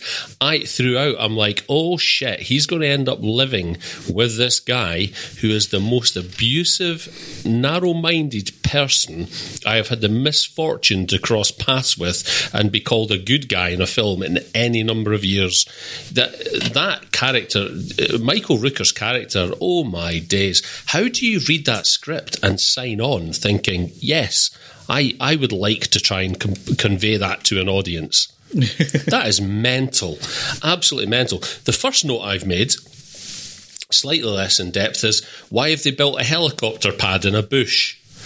Which I had that thought as well. Why? Is it a stealth helicopter pad? I watched that and I went, And then it wasn't until 2 days later, today, I went back and I had a look when I was preparing these notes, and I had a quick look at IMDb trivia, and I think under goofs someone has listed there's a helicopter lands in a bush for no reason, and I thought, oh good, it's not just me then. It's not a goof though, because you don't do that by accident. There's a helicopter on it. Exactly. So yeah, for me the biggest question, and if I may try and paraphrase what I think you guys were perhaps trying to encapsulate, is that it's remarkable to me that this film appeared to be trying so hard and had so many ideas, yet I somehow found it less rewarding than Maximum Risk. This is clearly, to my mind, if you look at the timing of this feels like Ringo Lam trying to do his Face Off, but without the budget, the stars, or even a halfway decent script. It's trying to do that thing of playing around with the theme of duality, which Face Off did. But Face Off, to your point, Scott, had the decency to just go all in and be as mental as possible. Yeah. And that's why that worked. Whereas this just keeps falling flat on its ass. So the minute, and no joke, Drew, the minute the phrase genetic memory got thrown up, I burst out laughing and I thought of you, right? The idea of that, though, is no more stupid than the premise of swapping faces intrinsically. But the problem is that this movie just takes itself far too earnestly. But again, to the point we were making before, bless Van Damme if he isn't really trying his best to act here, and act with a capital A. The man-child stuff occasionally borders on touching. He's making a real effort, but then it forgets it's trying to be a violent serial killer movie, and it goes for laughs by having him walk out into the street wrapped in toilet tissue. And it's like, wait a minute, is this a thriller or is this Rain Man? What is it you're going for here? And bless him, Van Damme is making such an effort. He doesn't even kick anyone in the face in this movie until like an hour and 20 minutes in. This is genuinely his best attempt at doing something that I've seen so far, that something that would constitute, inverted commas, acting. And it is possibly the worst context for him to have deployed this in. It's remarkable. Yeah, everything about this just feels so misguided. And the notion of genetic memory is that thing, and you've spoken about it a lot of times, Scott, this thing that a lot of people will speak about, which is, right, I will give you one leap of faith, right? I will buy into one ridiculous concept for your film, but you'd better back it up. And listen, genetic memory is no more daft than any other number of things. If it's going to make the movie work, that's fine. But this movie doesn't work. It doesn't even follow through. It doesn't have the good faith to follow through on the premise of genetic memory, and that, okay, you can have the fight at the end, like you said, Scott, the whole thing of, right, so what training has he got? He's watched the gymnastics video and then that's deployed, and that pays off in a whole one scene where he's having a fight with those FBI guys or whatever the hell they are in the in whatever location it is, I can't remember, and they end up standing staring at him completely dumbfounded while he does basically the parallel bars off a couple of pipes for about 10 minutes just to really hammer home the point, and then it's never mentioned again. And you get to the climax then, where all of a sudden there's no notion that anyone in this film has any martial arts training whatsoever, least of all Replicant, and then his evil the original guy's evil Van Damme, whatever the hell his name is, starts basically trying to spin kick him at the end, and he keeps matching his moves and blocking his moves move for move. He's like, I can read your mind. Yes, understanding, I'll buy the premise that you're telepathically linked. That doesn't explain how you're all of a sudden able to execute the martial arts required. Am I thinking about this too hard? Are you thinking about it? Yes. Then you're thinking about it too hard. Yes. Anyway, more importantly, though, Craig, you're right about the acting, and this film doesn't deserve it. And the key thing about these films are covering is that the worst thing about any of them isn't Van Damme. Yeah. Van Damme's not the problem in any of them. I know. And I kind of appreciate that he's trying. Yeah. Because the whole idea of him being this kind of simple, childlike character, you could do that so much worse. Yeah. It could just look absolutely comical and ridiculous. Yeah. And he's not the worst. I've seen that type of thing being done in movies. I know, not by a long chalk. Yeah. And honestly, the only time I think it's really difficult to buy is just when the wardrobe department have made him look like he's dressed like a wee boy with a baseball cap and stuff. Like, there's something about the clothing there just made it seem dafter. But yeah, Van Damme's not the problem. The film is, and the film is stupid. Yes. And yeah, I would kind of see the nonsense sci-fi and stuff in it. And if everything around it was better, you don't care about that. Yeah. It's like, okay, right, this is your daft idea, psychic, magic, genetic memory clone man. Okay, right, but I struggle to believe that when I don't believe any of the motivations of any of the characters. Like, why is this woman with Michael Rooker? Why would she not just be getting her son away from him immediately? And the biggest danger in this film is Michael Rooker and not the serial killer. And why have we gone to all the bother of setting up this whole genetic memory thing and having a replicant and all that thing? And all it really boils down to is him remembering a triangle and a clock. And apparently that's good enough to set in motion all the rest of the events at some point. And yeah, triangle clock drawn like a 3-year-old or something. Yeah. And it's like, none of the characters make sense. So, like, look at his mother, who's like finds him in the bathroom struggling with half-naked Van Damme. And she sees him handcuff him to the pipe that he apparently has in the bathroom for the purpose of handcuffing people to, because that appeared to serve no structural purpose. But it's like, it's not what you think. It's like, well, either you think he's having a relationship with this guy, in which case it's none of her business, but if she thinks that homosexuality is wrong, well, she can die in all the fires, or is what she thinks, which is him beating up a man and then imprisoning him against his will, and she's fine with that. So, She can nobody's die in all the second fires. Yes. It's bizarre. The frustrating thing is this is a movie that has an idea that could have worked.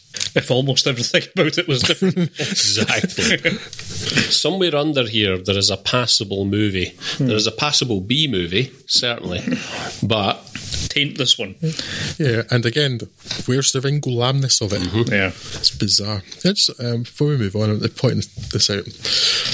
Now, there's a website called DVD Verdict, which I think I've heard of before. Now, I am not familiar with their reviewer Mike Jackson, and I don't know whether he's simply never seen any other Van Damme films or he's a moron, but he said of Replicant, "It's far from a great film, but Replicant is quite possibly the best film Van Damme has starred in since his debut in Bloodsport."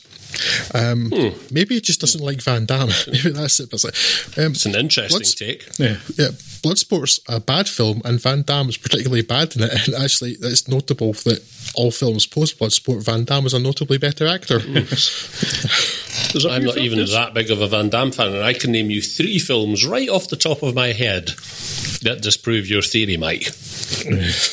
There's a few reviews for this, and also in Hell as well, where they're saying it's one for Jean-Claude Van Damme film fans only, whereas that's exactly incorrect, because they're not very Jean-Claude Van Damme at all. No, he's not roundhouse kicking anybody in the face or punching a single cobra.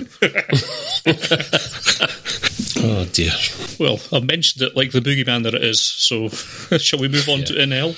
Let's. I'm intrigued because I hadn't had time to catch up with this one, so I've not seen it. So I am desperate to hear what you've got to say. I'm so jealous. Russia has an Independence Day. It's the 12th of June, and it was first observed in 1992.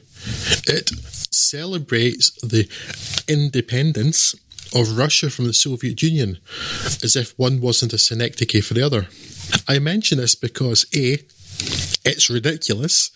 It'd be like the United Kingdom celebrating its independence from the British Empire. And B, learning this was the only point during Ringo Lam's In Hell that I wasn't bored, irritated, or both. JCVD's Kyle LeBlanc is an American. It's so obvious.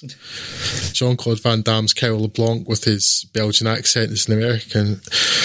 He is from the Bayou. As we were mentioning earlier about not even trying to explain the accents. This film needed Wilford Brimley as a Cajun. Most films do, to be honest. But yes, he's an American working in Russia.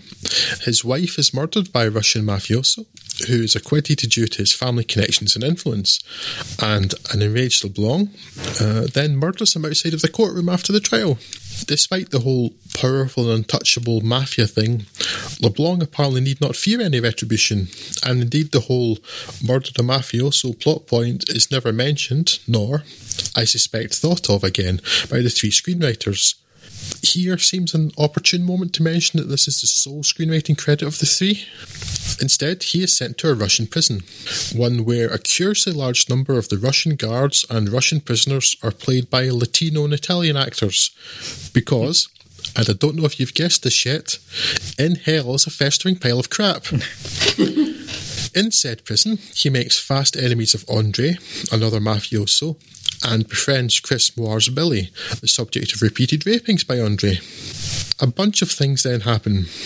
Kyle is put into an extended stint in solitary confinement because he fought back when attacked, or didn't fight back well enough. I'm really not clear on that at all. He's a troublemaker. Yeah. Then by not making trouble, then the film thinks it's Rocky for a brief moment, and when he emerges, Kyle is now a champion fighter, defeating and killing all and sundry in the prison's regular fights. Until, that is, the ghost of his dead wife appears to him, who may or may not also be a possibly magical moth, because the film definitely thinks it's the Lord of the Rings at one point, and I kept expecting Van Damme to be rescued from his cell by a giant eagle. Said ghost telling him that he's lost himself, whatever that means.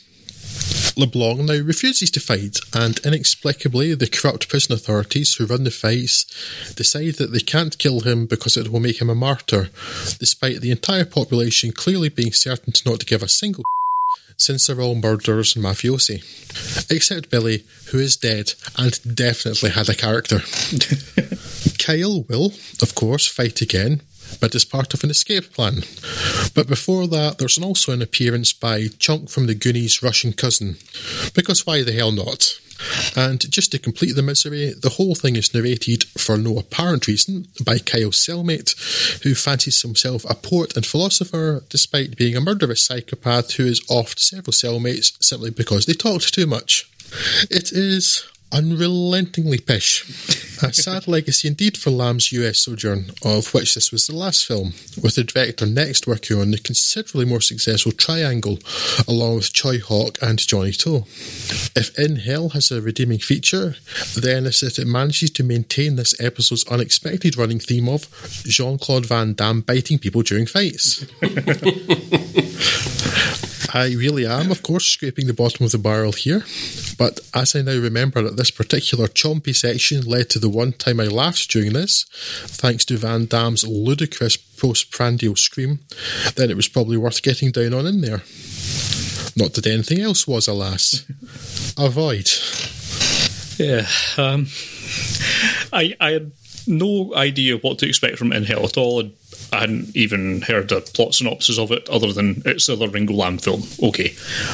I wasn't expecting The Shawshank Redemption written by a sadist and with Morgan Freeman replaced by a linebacker who's also a psychopath. It's just stupid. What was the point of this? It's very dark. I'll give it that. If they wanted to make a very dark film, well done. They've done it. It's unrelentingly grim and miserable, and no fun whatsoever. Yet at the same time, doesn't teach us anything about the human condition or anything at all, or doesn't appear to actually feature humans in any great depth. Lots of baffling things that are picked up and dropped almost immediately. Like, it's. I got the impression that Andre was supposed to be the brother of the guy that Jean-Claude Van Damme killed in the first place because they whistled the same. I didn't get that. I assumed it triggered him because it's a thing people would do, like that kind of blowing a kiss at someone like that. So I assumed he just got triggered, because otherwise, why didn't he just try to kill him because he killed his brother? Like the whole fact he killed a protected guy was just dropped immediately. And then he kind of does later. It's just a bunch of stuff that happened and exactly didn't make any particular sense and was not in any way compelling or interesting while watching it. Again, as we said in the last one, it is very much not the fault of Jean-Claude Van Damme, who's trying his best, damn it. But his character just doesn't make any sense as written, so he can try all he likes, but apart from the few sort of brutal fight scenes, which he can obviously do well enough because he's Jean-Claude Van Damme, but they're not in service of anything in particular. And after you get past that section and he's trying to somehow martyr himself by not fighting, which prompts everyone else to revolt and all the world's ills to be healed by some nature that happens off screen. It just doesn't make a lot of sense, and this is not very good. The Russian Chunk from the Goonies is brought in to fight him, and in the end it doesn't kill him because he recognises the sound of someone banging on a wall. Yes. That's the level we're dealing with here. It's tremendously stupid. Yes. There's that post like that just before the credits thing of the film, the prison was shut down 3 months later, as if that had been the point of the film. Yeah. What? I think it's very generous in assuming that the film has a point. It is merely a thing that happened, and I suppose if you're thinking of it from Jean-Claude Van Damme's perspective, here's an opportunity to do a very different style of film than you would typically associate with Jean-Claude Van Damme. Certainly not the way a lot of it's themed and the way a lot of it the opportunities for some scenes to show emotion is given to him, but unfortunately it's just absolutely cack-handedly handled. This is just no good whatsoever. Again, it's almost strange enough that I can't bring myself to hate it, but it's certainly not going to recommend anyone watch it. It's just very boring, which is perhaps the major point. It is so bleak in all of its outlook that it kind of comes across almost as a parody of itself. It's no good. I wish I felt that. This is the shortest film of the three, and it felt like it was 4 hours long. Yeah. It just seemed to go on because nothing's happening. I didn't care about anyone, nothing interesting was happening. It was all just tremendously stupid. It was such a weird film. Yes. Unless I've completely misunderstood it, and again, it's possible, but given I'm considerably smarter, more attentive than anybody involved in making this film, I doubt it. They unearthed some old landmines, and more than one, but that seems to have been a part of a pre-arranged escape plot. What? Because I thought they've got these people out building a railroad because, I don't know, if somebody watched The Bridge in the River Kwai, I guess, at some point. And even though, like, you only see them working on the same bit day after day. But suddenly they uncover a landmine from, I don't know, a war at some point perhaps, and it explodes on a truck explodes on actually a different landmine, and the 2 people run away, and I thought, oh right, it's opportune. But then the scene directly afterwards suggests that no, somehow that was a setup. If prisoners could get landmines, I'm thinking they could find a better way to escape. Just a thought. Yeah, no, it's so stupid, but it's boring. It's so boring. Yeah. Very much 0 for 3 tonight. If anything, think of tonight's podcast as being a cautionary tale. Simply avoid all 3 of them would be my recommendation.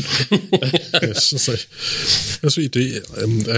Be careful what you wish for, because we like Jean-Claude Van Damme, and let's just keep watching this because it's kind of fun and easy, and maybe we'll get another double team. No. No. No. Double Team's very much its own thing, man. Yes. Double Team's, I don't even think that's technically a movie. No, again, Double Team is one of the best, worst things I've ever seen. It's fascinating. And these are just really, really bad films. And I don't even think Dennis Rodman in an Ancient Fiat Cinquecento would save this film, even if somehow that was also in the middle of the prison. This is how bad it's got for this podcast. We're wishing we had a film with Dennis Rodman in it. Yeah, I'd take Rob Schneider because at least he has a character. That'll wrap us up for tonight, unless you have anything else you want to say about these 3 wastes of space. No? Good. If you have anything you'd like to talk to us about, then please do. Get in touch with us on Twitter at FudsOnFilm, Facebook.com/FudsOnFilm, or the email is at podcast@FudsOnFilm.com. But until such time as we meet again, I shall bid you adieu, and I'm sure that my compadres will do so too. Take care of yourself. Hasta luego.